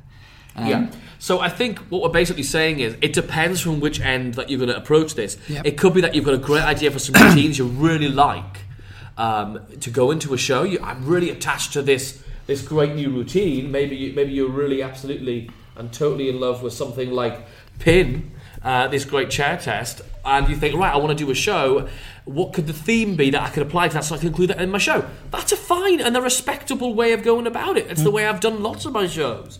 But other ways are, okay, I really want to talk about, I don't know, about gambling and what people will do for greed, which was the theme of one of my shows a number of years ago. So and then I start looking at, okay, which routines allow me to deal with greed? So I think there's two different ways of looking at that. Is it material first, or is there something you really want to say? Well, once you have your goal, like with this one, with the BP thing, and I was then faced with the problem of, right, how do I create this prediction and make the team build it? You find the simplest solution that's still credible. And in this case, everyone on the tables will have a pen and a blank piece of card, and I'm going to ask them to write down 5 things. So 2 colors, a couple of numbers, and then something they'd see when they look out the doors. That's it. Those will all get gathered up, mixed up, and 5 randomly chosen. They'll be put in an envelope. They'll be put in the Predalist envelope, and that's going to be sealed up and left there. And so all I've got to do is introduce the idea in one set, come back, and then have them gathered up, popped right into the envelope, and I'm all set for my prediction at the end. So I'm doing the rest of my show kind of as is, as they'd seen at the other one, which they liked and they wanted. But now I've just added this one extra little bit to it. But again, I know where everything's building, so now I have a very nice prediction ending. And so I'm obviously making sure now that my latter half of my set isn't prediction heavy because I have a prediction ending. So you look for variety as well. I mean, I've seen a show, I'm not going to mention whose show it is, which was a great premise for a show, but basically it was 12 different variations of Bank Night. Yeah, 12 the same. 12 the same thing. And that becomes boring. Boxes and then with little cloth bags, and you go, hang on, it's the same thing happening over and over again. Which, by the way, is easy to do. Was the show called Predictable? But what I think we've got to remember is we can get so close to it and think, actually, the theme of this bit's this, the theme of that bit's that. We forget, actually, all of this looks the bloody same. You sometimes have to step back and go, hang on, is there any variety here? Is there variety in pace, in colour, in props, in theme, in outcome? Dialogue. Oh my dialogue goodness. matters so much to be able to... I mean, you can do all of those things as long as your dialogue is compelling and you have a good, a strong script. Right. But so often people get wrapped up in the trick that they forget that mentalism is about communication, and you have to know, what do you want to communicate? Sometimes it's something you're being paid to communicate. Sometimes it's something you're passionate about. Sometimes it's something, that's just the entertainment. But you have to decide, what do I want to communicate? Welcome back. We're at Luch Guesses now, which are now. So Atlas and I now know the identity of a famous mentalist, or at least a known mentalist that we'll all have heard of. Luch, you've got 10 questions. Go. Okay. Alive? Yes. Male? Yes. British? Yes. Are they a worker? Yes. Don't know. I believe so. I think so. Yep. Do they have a website? Yes. Yes. Do they release material to the public? To the public. Sorry, to the mentalism yes. community. Are they very successful with doing that? Probably. I would say, yeah, I think so. Do they live near the Midlands? Don't know the answer to that question. I think yes. 2 more. Do they have facial hair? No. 1 more question that you have to guess. Okay. Do they organise an event every year? Not that I know of. No, I don't believe so. What's your guess, Luch? I'm going to say Ben Cardell. He has facial hair. Oh. Yeah, sorry. I don't know. Somebody else? No, I don't care. Oh, it was Chris Rawlins. Who? Right, so I wanted to propose something called the Venkman Challenge. This is based on that film Ghostbusters, where Peter Venkman, the character at the start, is testing extrasensory perception using the Venkman Zener- Challenge. Using Zener cards. So the idea here is that we'll flip a coin 10 times. We'll each take turns 10! predicting. This is another gum challenge one. Look, it could be funny. We don't know. Yeah, the last time challenge you said, this gum challenge, was really funny. Everybody laughed at that. Yeah, you know what? You can't reference that because people don't know. I mean, that could end the show. You don't know. That's true. So don't spoil the fact that it's not very funny. How do we play the Venkman Challenge? Right, so I'm going to just flip a coin, let it land on the table, Okay. And we'll take turns trying to call heads or tails correctly. The person with the highest total is deemed most psychic. Yes, is this week's most psychic. Is this month's? This month's most psychic. And you are psychic not person. using any trickery. No, I'm literally 2p coin flipped up on the table. You can provide your own coin if you have a suspicion. No. Okay. Okay, so who should we have go first? I'll go first. Okay. Okay, Ken. Tails. Tails. Here we go. It is heads, so you're 0 for 1. 0. You are not. Your powers are weak, old Okay. man. Tails. Heads again, 0 for 2. Okay. Tails. Heads again, 0 for 3. Heads. It's tails. You're 0 for You two 4. are just duping me. This is a wind-up. This is a wind-up. How many was that? 4. 4 in a row. Heads. Oh, for for 5, goodness. Kennedy. You could be psychic, but just in the other The direction. other direction. Heads. 1 for 6. Yeah. Heads again. No. 1 No. for 7. Heads. This is 1 for 8. I don't think I'm going to win. what's the joke? You're telepathetic. 9. 9. It's heads. Heads. No. Oh, 1 for 9. Okay, last one. Tails. 1 for 10. Couldn't Kennedy. be less Kennedy, psychic. that's 10% psychic ability. You are 90% shit. I'm 10% psychic. Call the press. In fact, that is actually impressive. That you could be that bad. Yeah. It's actually staggering. That's actually In many amazing. ways, it's astonishing. All right, Atlas, you're next. Okay, You, I'm you gonna only go have to with- get more than one. I'm going to go with I'm heads. the least psychic so far. Oh, Oh, that was went right sideways. into, Do that right one into again. Luch's lap. 0. So that's tails, so 0 for I'm 0 for 1. Let's go tails. All One. right, He's I'm already 1 for drawing. 2. Tails. Oh, It's, 1, actually, I made it look easy. That's 1 the for problem. 3. We'll go tails. Yes, 2 is for in the 4. lead. You guys are I'm scamming gonna me. go I know heads. you are. 3 for... What is it? 3 3 for 5 for now? 5. This is a scam. We'll go heads again. Bam! 4 for 6. How are you I'm gonna go doing tails. this? What did it drop? Heads. So heads. Dang it. So what am I? 4 for 7. 4 for I'm gonna 7. Go tails.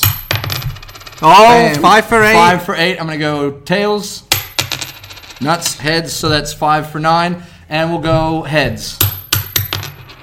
Bam! 6 for 10. 60% 60% psychic ability. That's not bad. Made you look like an absolute Amateur. It did. It made me look terrible. Okay, next we're taking it up on Luke's. Luke? No.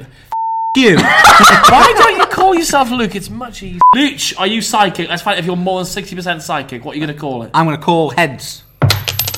No. 0 for 1. I'm going to call heads again. 0 for 2. Oh, you see? No, I'll just call heads again. Oh, 1 1 for for 3. 3. 1 for 3. Okay, you Tails. 1 for 4. You're drawing with me, Now dude. I'm You getting see, good. yeah. Tails again. 2 for 5. 2 for 5. You are crap. Heads. Oh, that one switched. I used the mental Used the ability. power. 3 Used for the 6. power. That's not What was bad. that, 3 for 6? 3 for 6. Heads again. Nope. Tails. 3 for 7. 7. 3 for 7. Tails again. Oh, 3 for 8. I've locked this away. This is not 3 for 8. Tails. 3 for 9. 9. One more. And a head. 3 for 10. 3 for that. So you're 30% psychic. Wow, And guys, 10% and I'm you're 60%. crushing it. You are You crushing two it. together weren't as psychic as I was today. That's amazing. So, with that in mind, what are the lottery numbers? And now let's go back to the chew-off. I want you to imagine 3 devilishly good-looking mentalists sitting around a table with their mouths stuffed with gum. Let's see how we're doing. Atlas. No, yeah, Atlas. Starting at the 7 of diamonds. What are the next 3 cards in Osterland's breakthrough card system? I wouldn't have a clue. Okay. Let me think for a second. 2 diamonds. That is correct, right? I'll tell you once you get all 3 answers. Okay, thanks. Thanks, buddy. Oh, that actually created a ringing in my ear. Okay.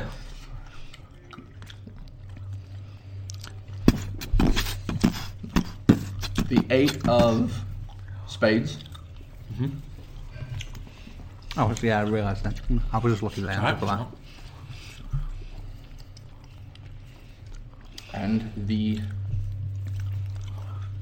8 of hearts. Wrong! That was a torturous. You just let it long it out. Okay. No. What's you go? Which one was I wrong on? All of them. You should probably stick to the solution. I've heard it's much better. I'll hit before. How can I have been wrong? Oh, I value everything differently than him when I learned it. That's why. Because he got, yeah. Damn it. Do you have a question? In principle, I was largely correct. You can never be not right. Is that what you said when your real die didn't work? You two are really bad friends. Okay, Luch. Yo. 2-part question for you. Uh-huh. Who originally created Out of This World, Paul Curry. and who subsequently released their handling called New Way Out of This World? New Way Out of This That's World. 2 questions. I'm not happy with that. It's a 2-part question. Is it even a mentalism routine? I don't know. I wouldn't have a clue. I've only ever done one handling of that. Eat up. Who was Okay, it? what was it? UF Grant. All right, okay. Okay. All right then, Bait. My question. Call me bitch. 5 is also the last in the series of which mental magic books? 5? 5 is also the last in the series of which mental magic books? Okay, it's either Bascom Jones or it's Paolo Caviali. I'm going to go Bascom Jones. It's actually the mental magic of Basil Horowitz. Oh. They did five volumes of it. That's unfair because there's 5 volumes. It's so much Now, crap. what is unfair is asking me about that bloody Paul Curry and following up with another impossible question. Okay. My question. According to Orson Welles, who was or is the most original mind in magic, Luch? Wow. According to Orson Welles. Who was or is the most original mind in magic? I think I know this. I think it's Di Vernon. Was it talking about Di Vernon? No, it was Max Maven. Yeah. Okay. All right. One for you, Ken. What is the full name, just first and last name, of Soren Harbo's lab co-partner? I have no idea. What was the last name, did you say? First and last name. Oh, okay. I kind of know. It's that. Niels. Who? Niels. My mouth aches. You That's usually what say she that. said. My go? To Atlas. The name of the Woodward and Marx biography on Maurice Fogel. I'm looking for the name. I almost asked this question. Popped another piece right in my mouth. In Search of the Sensational. Yeah.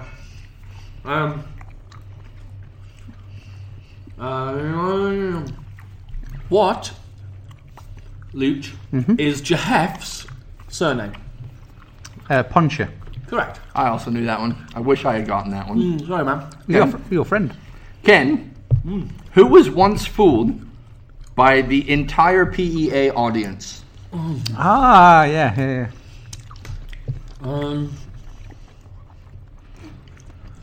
Was it Bob Cassidy? It was, wasn't it? It was Bob Cassidy's story, what he told. Was it him?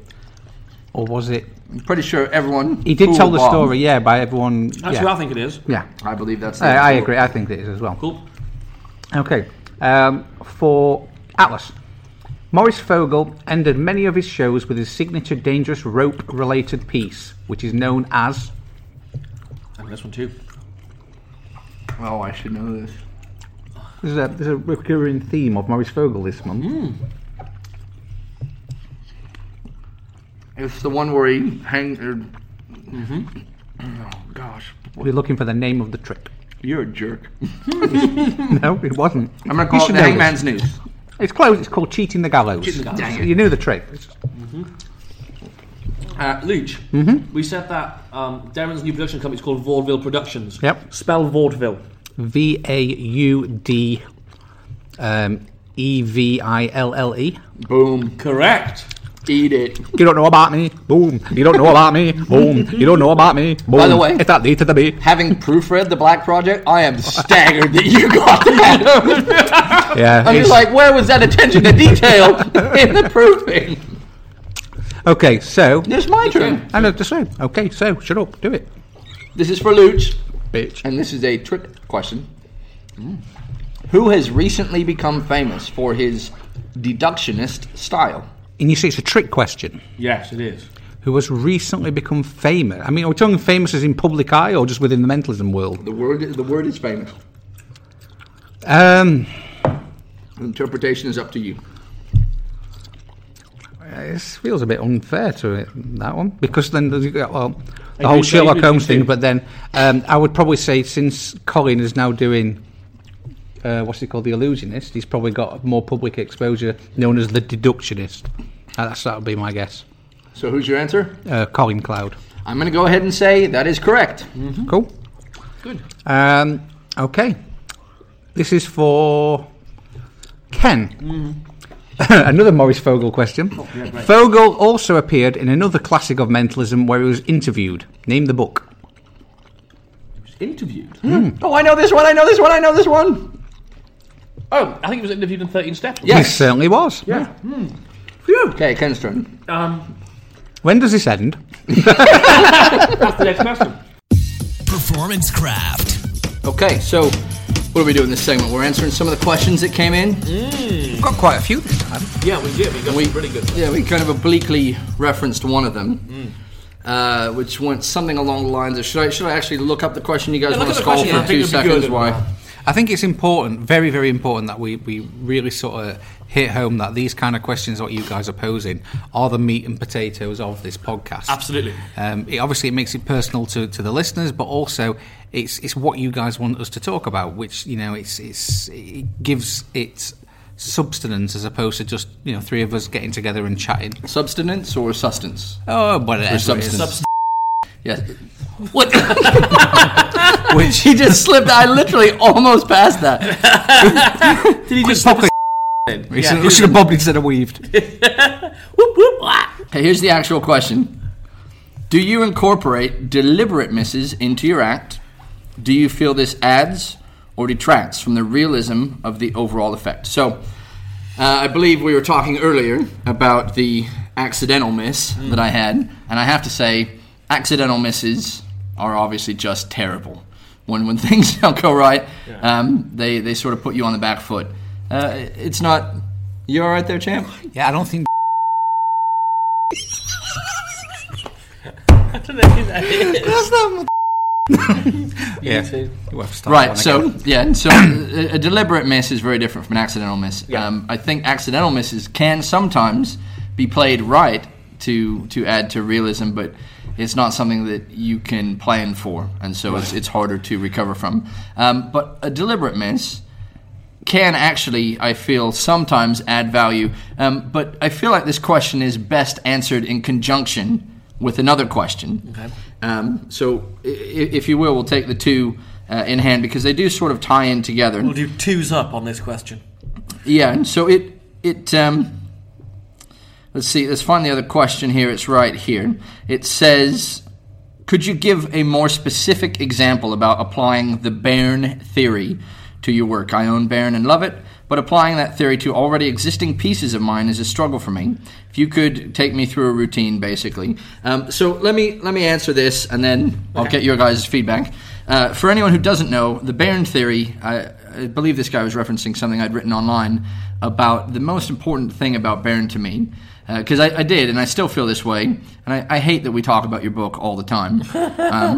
But It's embarrassing, isn't it? for me, yeah, most certainly. I can hardly imagine how it feels for you. But Yeah. I said at the time I thought it was the most important book since Maximum Entertainment, not because of the routines inside of it, but because it's peppered with little sentences that show the thinking, which to me really leads to the entertainment value of a piece. Yeah. So you said something in Berne, something along the lines of, and this is what I think they mean by Berne theory, something along the lines of, when you tell a joke, the punchline is funny because people don't see it coming. Yes.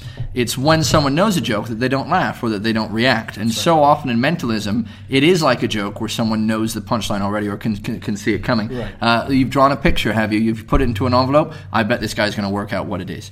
Which is okay sometimes. And it's still impressive, but there's a difference between being impressive and being entertaining. It's like the difference between watching Columbo, where you find out at the beginning who did it, and the drama is taken from the how will he get caught, how will he achieve this, compared to like your standard Agatha Christie whodunit of what is the outcome. And I think you can blend those two things. Yeah, and I see that, and I appreciate that. So as I read through Berne, what I was going to say was someone, I forget where it was, but recently I read something where they listed their tenets of creating a performance piece, and they said that the emphasis is on being entertaining.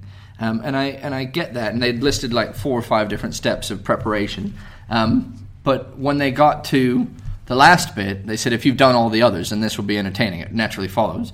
And I disagree with that. I think that you have to work to make a piece entertaining. It isn't just a matter of doing this checklist, but you have to be charismatic, you have to be likable, you have to be able to bring the audience on side instantly and cope with those moments when things don't go along really well. So I feel like that philosophy that you outlined in Berne, in a very oblique way, and we've talked about this before on the podcast, but it has changed some of the ways that I've approached my set, and I've gotten a lot more entertainment value out of it.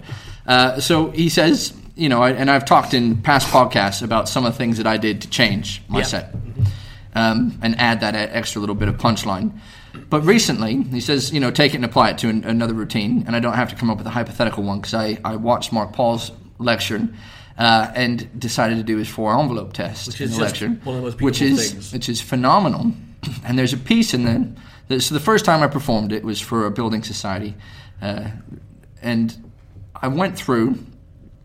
And I performed this thing, and it went along great. And I got home and opened up the envelope, because at some point you reveal the serial number on a bill. Yeah. I went home, opened up the envelope, And there was a tear in that bill. And I just thought, you piece of crap. They put a tear in the bill on purpose. And because I noticed, I felt a little bit uncomfortable with it because I noticed them really looking at their bill at the end of the show. And I thought, right, so they know what's happened here. And I don't want to reference what happens or anything. I want to be respectful of Mark's work. But so to me, that was a problem. And I thought to myself, right, I have to work out how I'm going to take some of the pressure or the heat off of this moment. Yes. And so what I did was I thought about it and I applied a little bit of the Bairn theory to it. And the next time I performed it, it was for a dinner where there were 3 sets in between this great big posh dinner. And so I came out, and the very first thing I did after introducing myself was said, let's just do a bit of housekeeping here. Has anyone got a 10-pound note on them? Good? You're good enough. Why don't we have you just right underneath the serial number write any word that you want to? And they did. They folded it up, put the note in the envelope, bing, bang, boom. It's right up there for everyone to see for the rest of the show. Yeah. Then the second portion of the set, I did the name portion. Can I just have you write any name you want to, seal it in the envelope, we'll just pin it right there. Good. And then for the final part of the set, I did the other 2 envelopes. Everything got mixed up, and the reveal was beautiful because when we came to the note, everyone sort of expects the note without any anything like writing a name on it or writing any word that you want to. They expect when a note is involved that it is going to be a serial number sort of a thing. But by asking this gentleman to put any word that he wanted to on there, it now becomes about the word. So at the moment when he stood up, I said, honestly, I really don't care. And this is my presentation. People have seen other videos of mine online and they've said, oh, that's good, that's a great presentation. I want to be clear, Kennedy, you said the same thing before when other people have commented on your presentations. It's my presentation. Please don't go and perform it anywhere else. Yeah, the stuff that's in our lectures. Yeah, stuff that you have paid me for, fine, use it. But this is your presentation of Mark Paul's effect, or you've taken and made your own. Yeah. It's not out there for someone else to take your presentation. And I paid for Mark's lecture. Exactly. My point is, though, guys, with your presentation, use your own presentations. But absolutely. So I came back to him and said, look, no, you wrote a word on this bill. It's been pinned on this mantelpiece this entire time. No way I could know what it is. But honestly, I don't care about what your word was. I sort of wanted to trick you into staring at that serial number for about 30 seconds. Do you know what that serial number is offhand? No? Well, with the skills that you've seen me display tonight, my job is to kind of pull that out of you, and let's see if we can. So I don't care about your word. Let's go for the serial number. So I do. I've got a great big whiteboard, and I count from 0 to 9, write the number down, everything goes along, and then I say, let's see if we can get the letters at the start of the serial. How many letters are there? Are there 2? 2? Okay, the order might be wrong, and sometimes I'll mix them up on purpose. But I then go through the alphabet and write the 2 letters down, and then I say, what the heck, let's go for the word as well. And then I go for the word. And of course I already know all this information. And the envelope comes back off, goes over to him, I tear it off and pour it into his hand. And then he opens it up, and I say, go ahead and read to everybody the serial number.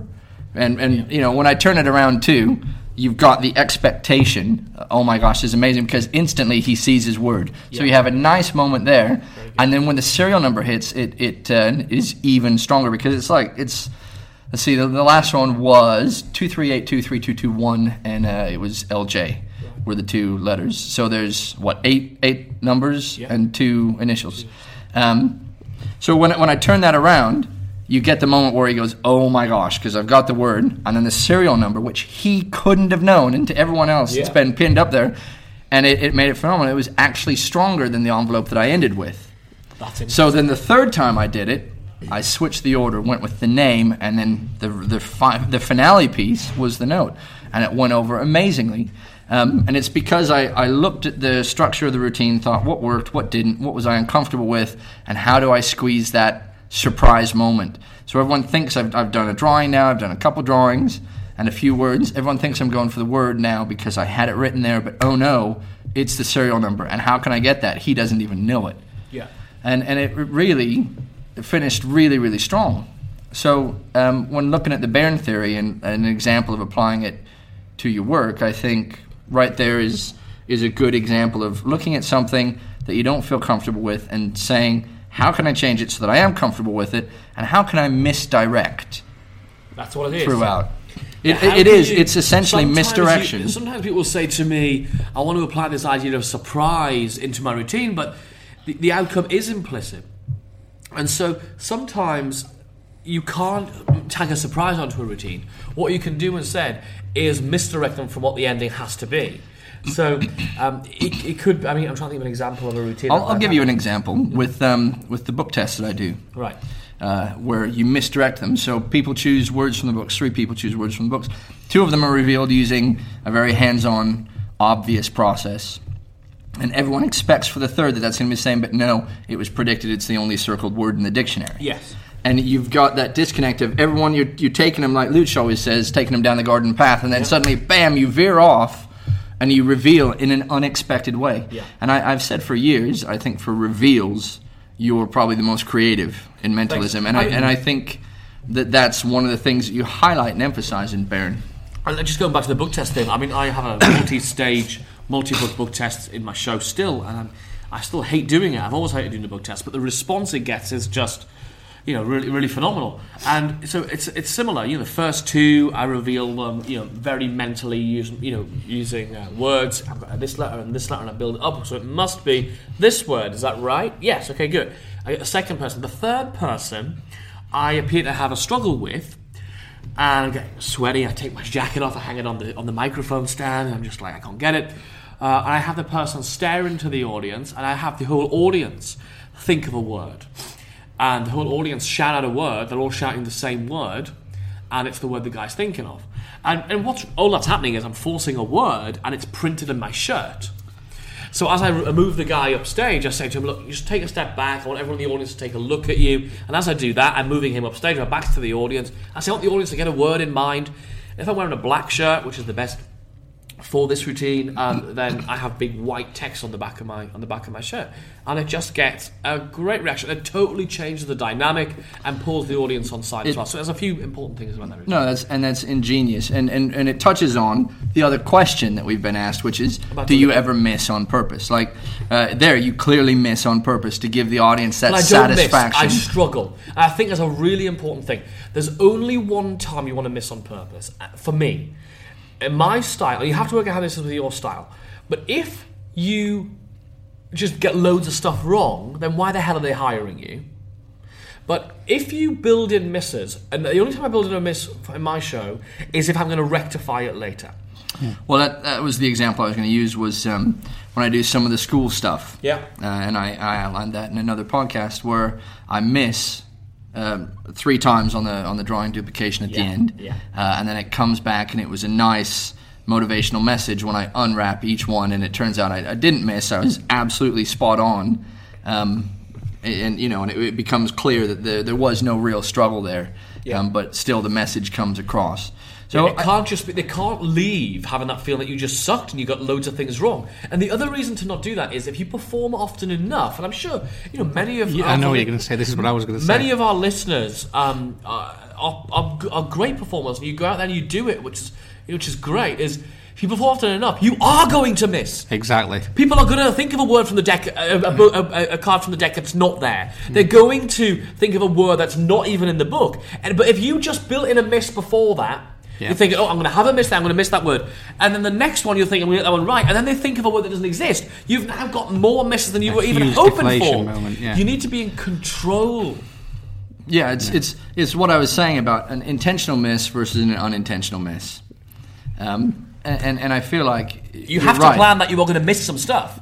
Just because of human nature. I mean, I do a version of the tossed out deck.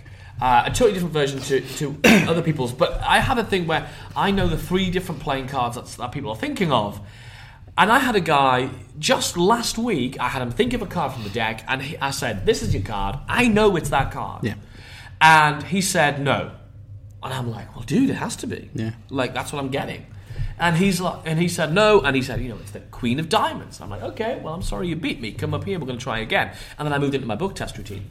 And then I got him on the book test routine. But think about it. If I built in a miss the card beforehand, so it's the 3 of Diamonds, no, never mind. So I'm thinking theatrically, that's nice. I've lowered their expectations. The next one, I'm definitely going to get it right. Okay, Nine of Hearts. No. And now they're going, boo! And now the audience is going, he can't do it. Yeah. Why the hell are we watching this fool? Yep. So we need to have it so that, for some reason, people will make things up, missee things, panic on the spot, and go, or they'll forget. They'll go, I've forgotten the word I looked at in the book or whatever. I'll just think of another one. Because as far as they're concerned, it's all mental. Sometimes you can be guilty of trying to be too clever with your thinking. Just, get it done. There's they one want to see time you get it right. Yeah, there's one time I did a show where I brought him up to do a book test, and he was completely hammered, and he didn't look hammered from the audience. Yeah. He looked totally with it, and I don't know if he was high or if he was hammered, but there was something wrong. Yeah. Do you know what I mean? And you can't plan for those things. All you can do is gracefully say, "I'm clearly not picking up for you. Let's try someone else." Right. But you feel like it doesn't 6 or 7 Yeah, minutes. exactly. And it doesn't add to my credibility, and there's no way to really come back from it. So I feel like an intentional miss to apply with the Bairn theory of misdirecting. I mean, it can work out. I have used. I just think again this same show. I was doing my daydream routine, and I have a woman hypnotized in a chair. And it turned out she was extremely drunk. I did, again, similar thing. I didn't realise. I got her on stage and there she is. And she's I'm asking her a question and she's like, what? And I'm like, I've just asked your name. Huh? And I'm like, oh my gosh, what am I going to do? But for some reason my brain went, just carry on, it'll be okay. I should have dismissed her. I'm an idiot. I should have dismissed her. But then what I did is I have a miss and rescue at the very end of that routine. And so I thought, well, that's going to be really believable. And then when I do rescue it, because I know my routine's strong enough and I can think about the theatre of what I'm creating as I'm going because I know the routine so well, I got a hit, but it wasn't theatrically pleasing in that the rhythm was gone. Usually I say to someone, what's the thing you're thinking of? They say this, and I go, boom, that's it. It's like, boom, boom, the rhythm's nice and easy. Whereas this was like, what's the word you're thinking of? And she'd be like, what? And I'd be like, what's the word? Which word? The one you thought of from, was it like airport? Yeah, that's what I've got. I've got airport. Brilliant. Give her a big hand. So the rhythm was all this weirdness. Yeah. So then I thought, you know what? If I sort of play this like it's nosediving, and then at the end, when she just calls out the wrong thing, which is what's supposed to happen in the routine, and then I do a rescue of that at the very end of the routine, that's going to be as if I rescued the entire routine through that revelation at the end. So did it work? It worked really well. I mean, I was flying by the seat of my pants thinking, I hope this works. But I just went for it. So that's a pretty big gamble on your finale. Is, yeah. I think it might be interesting to talk about the the unintentional misses as well that are going to inevitably come up at some point. Yeah. Whereas you can be guilty of, I'll throw in an intentional miss there and it'll make this. But then, like you say, what if the ending goes wrong catastrophically? And there's a couple of different ways that we could maybe chat about this. Is that you do get those people sometimes that are just nervous. And they may forget the card. They may forget what they're on there and be like a rabbit in the headlights. Yes. And they're not trying to mess you up. They have to draw a blank. Mm-hmm. So when they say, and your card was, or your word was, and then what's the choice? They can either just make one up. Yeah. Or they can, if you announce it and they have forgotten it and think it's something else. Or they could agree with you. Yeah. There's lots of different ways this could go. Where at the same time, you're also going to get some of these other people that are, I know what I'm going to do. I'm going to screw with this mind reader. He's not going to be able to get me. I'm going to be looking like a fool. Yeah. Which will then purposely say the opposite of what's actually happened. It's happened to me before with the tossed out deck. I think you've said it as well. I remember watching Atlas's show once at Marston's, and I'm not going to mention anything to do with the method and that lot, but I knew that this guy was asked to think of a memory, and I knew 100% that this couldn't have gone wrong if this guy was doing what is being told, but he decided to try and screw with Atlas and make something else up. Mm-hmm. So you never quite know what's going to happen, whether it's an intentional trying to mess with you or an intentional shit, I've forgotten what I'm supposed to be doing. So it's you've got to be careful with what you do with these misses. I think the key with stuff like this is learning a lesson from it each time. So when I first had that guy come up and he was completely on drugs, I made sure that any time I thought there could be an audience where this might be a bit rough. So I think it comes down to audience management and learning something about audience management each time with stuff like this to minimize your misses like this. Sometimes you can do that, sometimes you can't. But when you can, I always do. So if I think there's going to be anything dodgy, like I said, I'll come to shows beforehand, meet some people, and decide in my mind, will they be suitable for this effect, this effect, this effect? So oftentimes when I go on stage, I know who I'd like to bring up because I feel like their personality would work with. Either they're inherently funny or they're likable or they're going to be a bit timid for bits. Or maybe they're timid but they look mean, which is a really good thing to play with. Yeah, so I feel like there's that aspect of it. And the other time is sometimes I'll bring 3 or 4 up. If I'm not sure about any one individual, I'll bring a group up, and then I've got my choice. I'll say I only need one person, but I'll bring all of you up here, and then I get a chance to talk to them. And the one that seems the most with it, that's the one I'll use. And I feel like it all comes down to bits and bobs of audience management that sometimes you can only learn either by listening to someone else's story or through your own experiences. Yes. So I think unintentional misses, the trick is to learn from them and think, how could I avoid that in the future? Yeah. I mean, yeah. How can we build things into our show? So, for example, if you're relying on somebody remembering a word, well, the easiest way to have them remember it is going to be to have them write that word down. That's what you do. So that is theatrically pleasing. What's the word you wrote down? It's the word sausage. And what's the word I got? I got the word sausage. Yeah, I did. No, I'm not going to go there. So that's another way around. So you have to, every time something goes wrong, I always, at the end of every show, I've talked about this many episodes now, is I review every single one of my shows in a little Moleskine book. Remember we talked about that? Yeah, I do. With the E. You do a post-mortem, that's it. You do an autopsy of the show. You say, this went well. How do I get that reaction again from that routine? Why did those jokes play really well? How was my character? Where was I standing?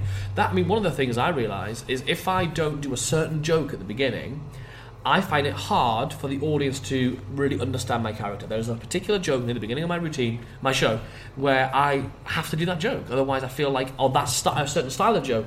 Otherwise they just don't get it. And I remember about a month ago now, I did a show, and just for some reason I got carried away in whatever was going on. Maybe someone came in late and I made a comment about them, so I left my script for a moment, and I just jumped that joke. And I thought, for the rest of the show, bloody hell, they're not laughing, or they're not engaged, they're not on side, they don't really get it as much as they usually do. I look back and I'm like, damn it, I didn't do the joke. And so I think by doing those autopsies, in retrospect of your show, you really get to start noticing those patterns. And also that means you can write down any ad-libs which you thought were great and funny. Yeah, no, I was new about jokes, to say, new material, new directions. Oh, I tried it this way, it didn't work as well. Yeah, there's lots of lines that in the moment you think that was brilliant, I'll never forget that. And then it's gone. You can't remember it. Yeah. For the life of you afterwards. So it is important to do sort of that look back, but to diagnose the failures and figure out a way around them.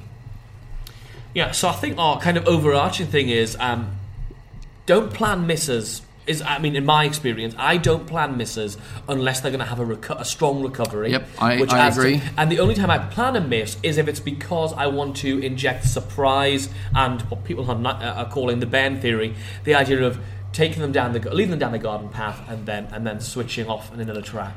No, I agree. I would just add the caveat that sometimes you're off, but ever so slightly, so that it's still correct. Yes. So let's say there's 3 it's revelations. The yeah, there's 3 revelations. Let's say initially you stumble a bit, then it gets stronger, and then it's incredibly strong at the end. Yeah, I have a bit in the Daydream routine. The first revelation I get absolutely right. The second one is a number, and they're thinking of the number. Let's say, for example, they might think of the number 23. I'll write 23. Then I'll put a line through the 3 and write a 2 underneath it and say, not this and this, pointing to the 2 and the 3, but point to the 2 and the 2, this and this. And then I'll say, what's the number? And they'll say 23. So everyone can see that you were right.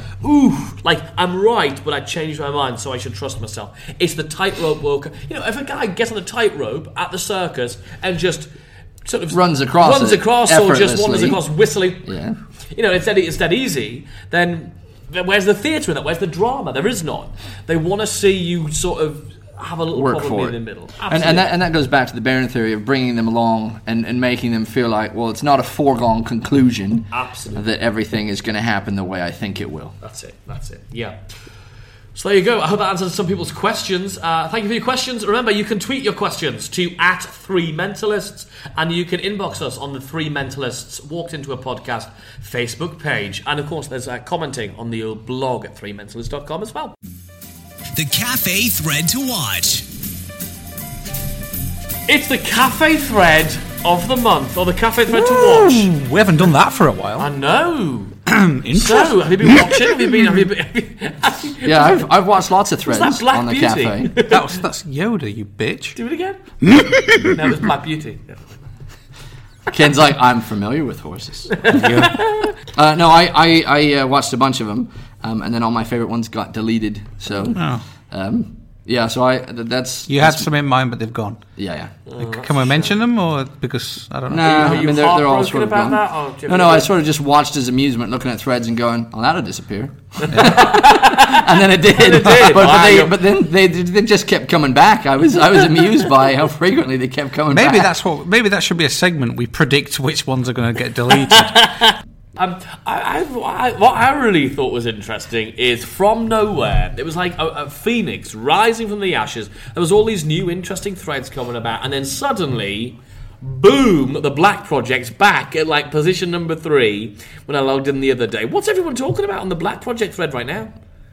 I think just buying a copy. Is that what it is? There's What do you have, like 8 left? Less. You've essentially sold them Less. all. I'm pretty much saying that they sold out. I'm going to take it off the website this week. Well, I think you'd like to have a few held back for people that Yeah.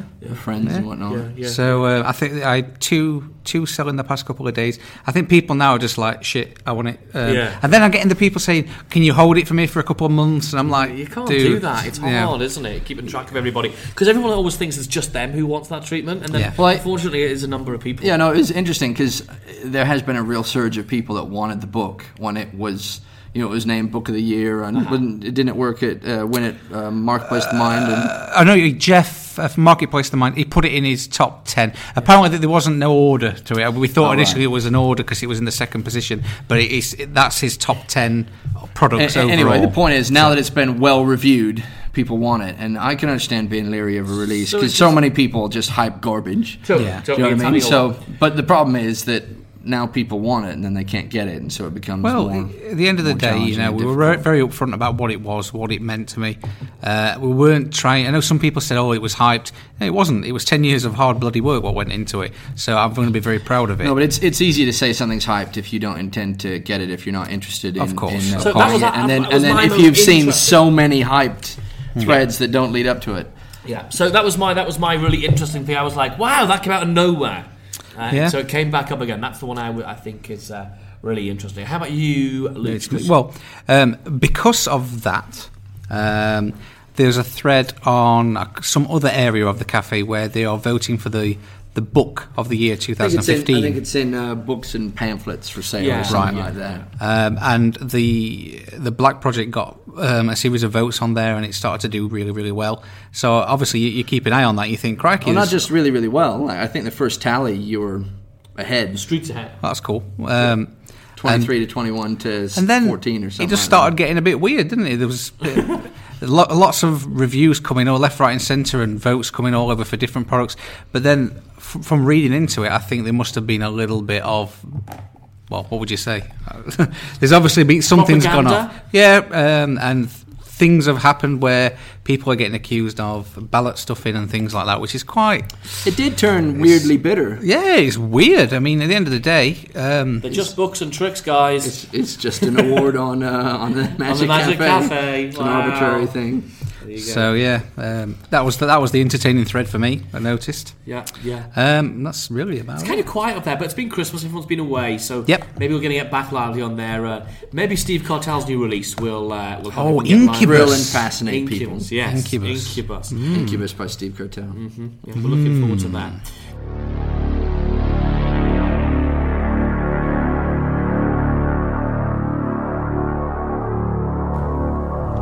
Welcome to Atlas Guesses. Atlas? Doesn't quite go like Ken's guess. Yeah, Ken Ken guesses. Guesses. Yeah. Atlas guess. Atlas Eats. Sounds a lot better, doesn't it? Atlas Splatlas. Don't know, maybe. So, Atlas, we have somebody in mind. You have 10 guesses. We can answer yes, no, maybe, sometimes.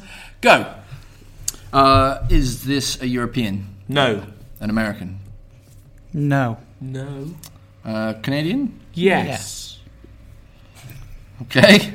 Right, so now I'm thinking, do I know any Canadian mentalists? Does this guy release products? Yes, some. Yeah. Are they electronic? No. Has this guy recently immigrated from New Zealand? No. Okay. Is this Andrew Gerard? It is! Nailed it! Very good. Okay, now let's go back to the chew-off, and we're still getting more questions wrong, we're stuffing our faces, and we're now about 40 minutes in. 40 minutes of chewing gum and asking ridiculous and trivial questions about mentalism. Let's see how it's going. Atlas. 13 Steps was collected and released as a complete volume in 1968. What was the name of the very first step? Bloody hell. This was nail writing. Swami gimmick. Perfect. Yeah. There we go. Yeah. Okay. Atlas, what's the name of Mark Shortland's cardboard box for mentalists? Maze box. Bollocks, yeah. Kennedy. Yes. Chris Rollins recently released a book, inside of which was an effect, which was recently released separately through Vanishing Ink. What is the name of this effect?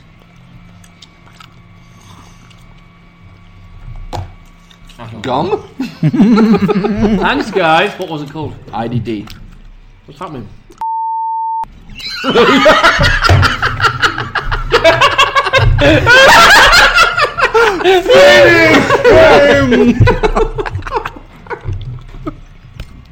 That shit's got to be cut.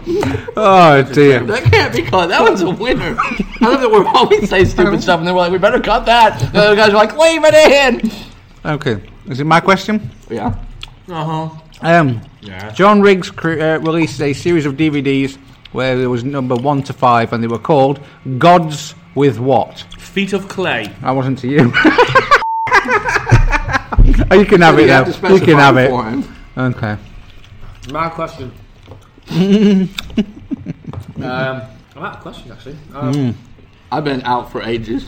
This chew off has gone longer than I I've got a expected. photo of my DVDs. I'm making questions. Don't go in the car. Maybe this How many wasn't that good. Atlas, Yeah. how many routines are in my book banned? Oh, I know that. 37. No! 41! No! Mental effect with attitude problems. Dang it. Alright. Ken. Who first came up with the coin in pocket routine? What do you mean coin in pocket routine? The exact change routine. Okay. Oh. I feel like it was in something like...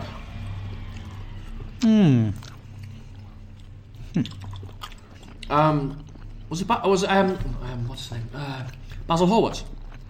Sorry, I believe it was Maurice Fogel. Oh, really? Okay. I need to eat. Oh yeah, sorry. I'm out. No, you're not yet. What, you're You're not dropping dead out? yet. I can't breathe properly. This is going to be interesting how we use this segment in the show. Yeah, not like this. It's just, I think really we should have like stuck 5 in his mouth at once. That's what I tried to say at the Yeah, start. You you're- guys were less Even two, interested. even Do you know how long two. the session is? 40 minutes of chewing. Let's just do this as the podcast. Nothing else. So, Ken, Yeah. Roger Curzon, who's a very good friend of mine, Okay. released a DVD of mentalism Good. using pens, different types of pens and effects that you can create. What was the name of that DVD? Something friction. No, it was the expertly titled Pentalism. I'm out. I can't anymore. You out? You bowed out. Okay, so Luch, me and you. So We at have least, the quitters. I'll at least take second place. Who owns a website? Who owns and runs a website called ementalism.com? ementalism.com. Oh, yeah, I know. Is it? I know as well. I can picture it all. I can't remember for the life of me who it was. Eat your gum. So I'm gonna take a guess at a name, and I'm gonna say Everzolde, whatever his name is. Jose Prager. I knew it. Who did a DVD entitled Trade Show Secrets? Mark Paul. During his Mark Paul's Penguin Live lecture, he referred to an effect by Basil Horowitz. The rights of that effect are now owned by whom?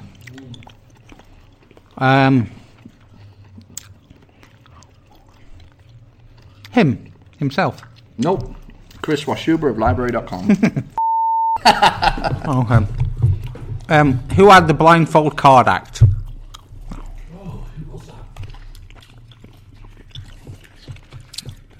I want to say Di Vernon. Alcaran. Oh, I'm nuts. It was one of them old-timey guys.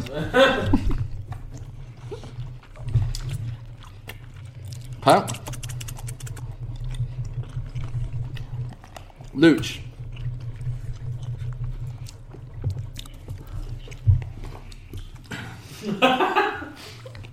Got to think of a question for me. Still is very real, isn't it? It's a challenge.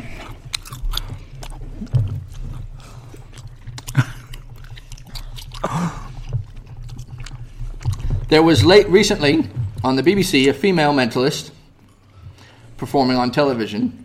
What was her name? Catherine Mills. Yeah. Okay, my turn. Okay. Paul Stockman did a DVD with Alakazam Magic. It was called Connected. Yeah. Okay. This is a really challenging portion of the show, yeah? That's really challenging to listen to. I believe so. Shall we just call it a day? I think maybe we Rehab should. for quitters. It's getting to the point. That's disgusting. Right, so who shall we have a gentleman's agreement? I gotta say, we've been doing this chew off for a while, and the most important part of this to me was that Kennedy lost. I'd like to have a gentleman's agreement where we are joint winners of the chew off. Would you be open for that, or do you need more pain? Die! Keep going! No, I'm cool with that. My mouth hurts a little bit now. Cool. I don't think I'll ever eat strawberry gum again. No. That's it. We are the joint winners of the Mentalism chew off. Woo! Kennedy Do us is a the woo. only loser. Do us a woohoo. Go on. Woohoo, baby.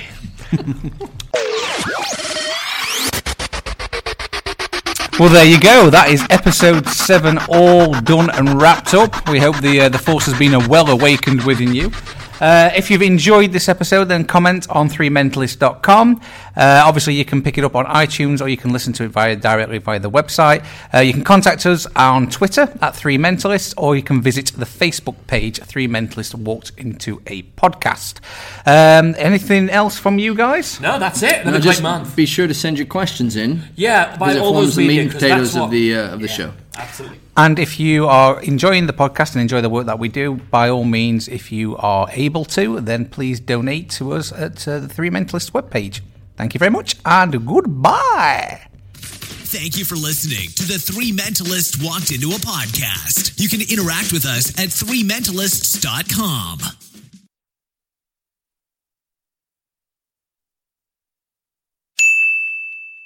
That moment right there. It's a wee bit expensive.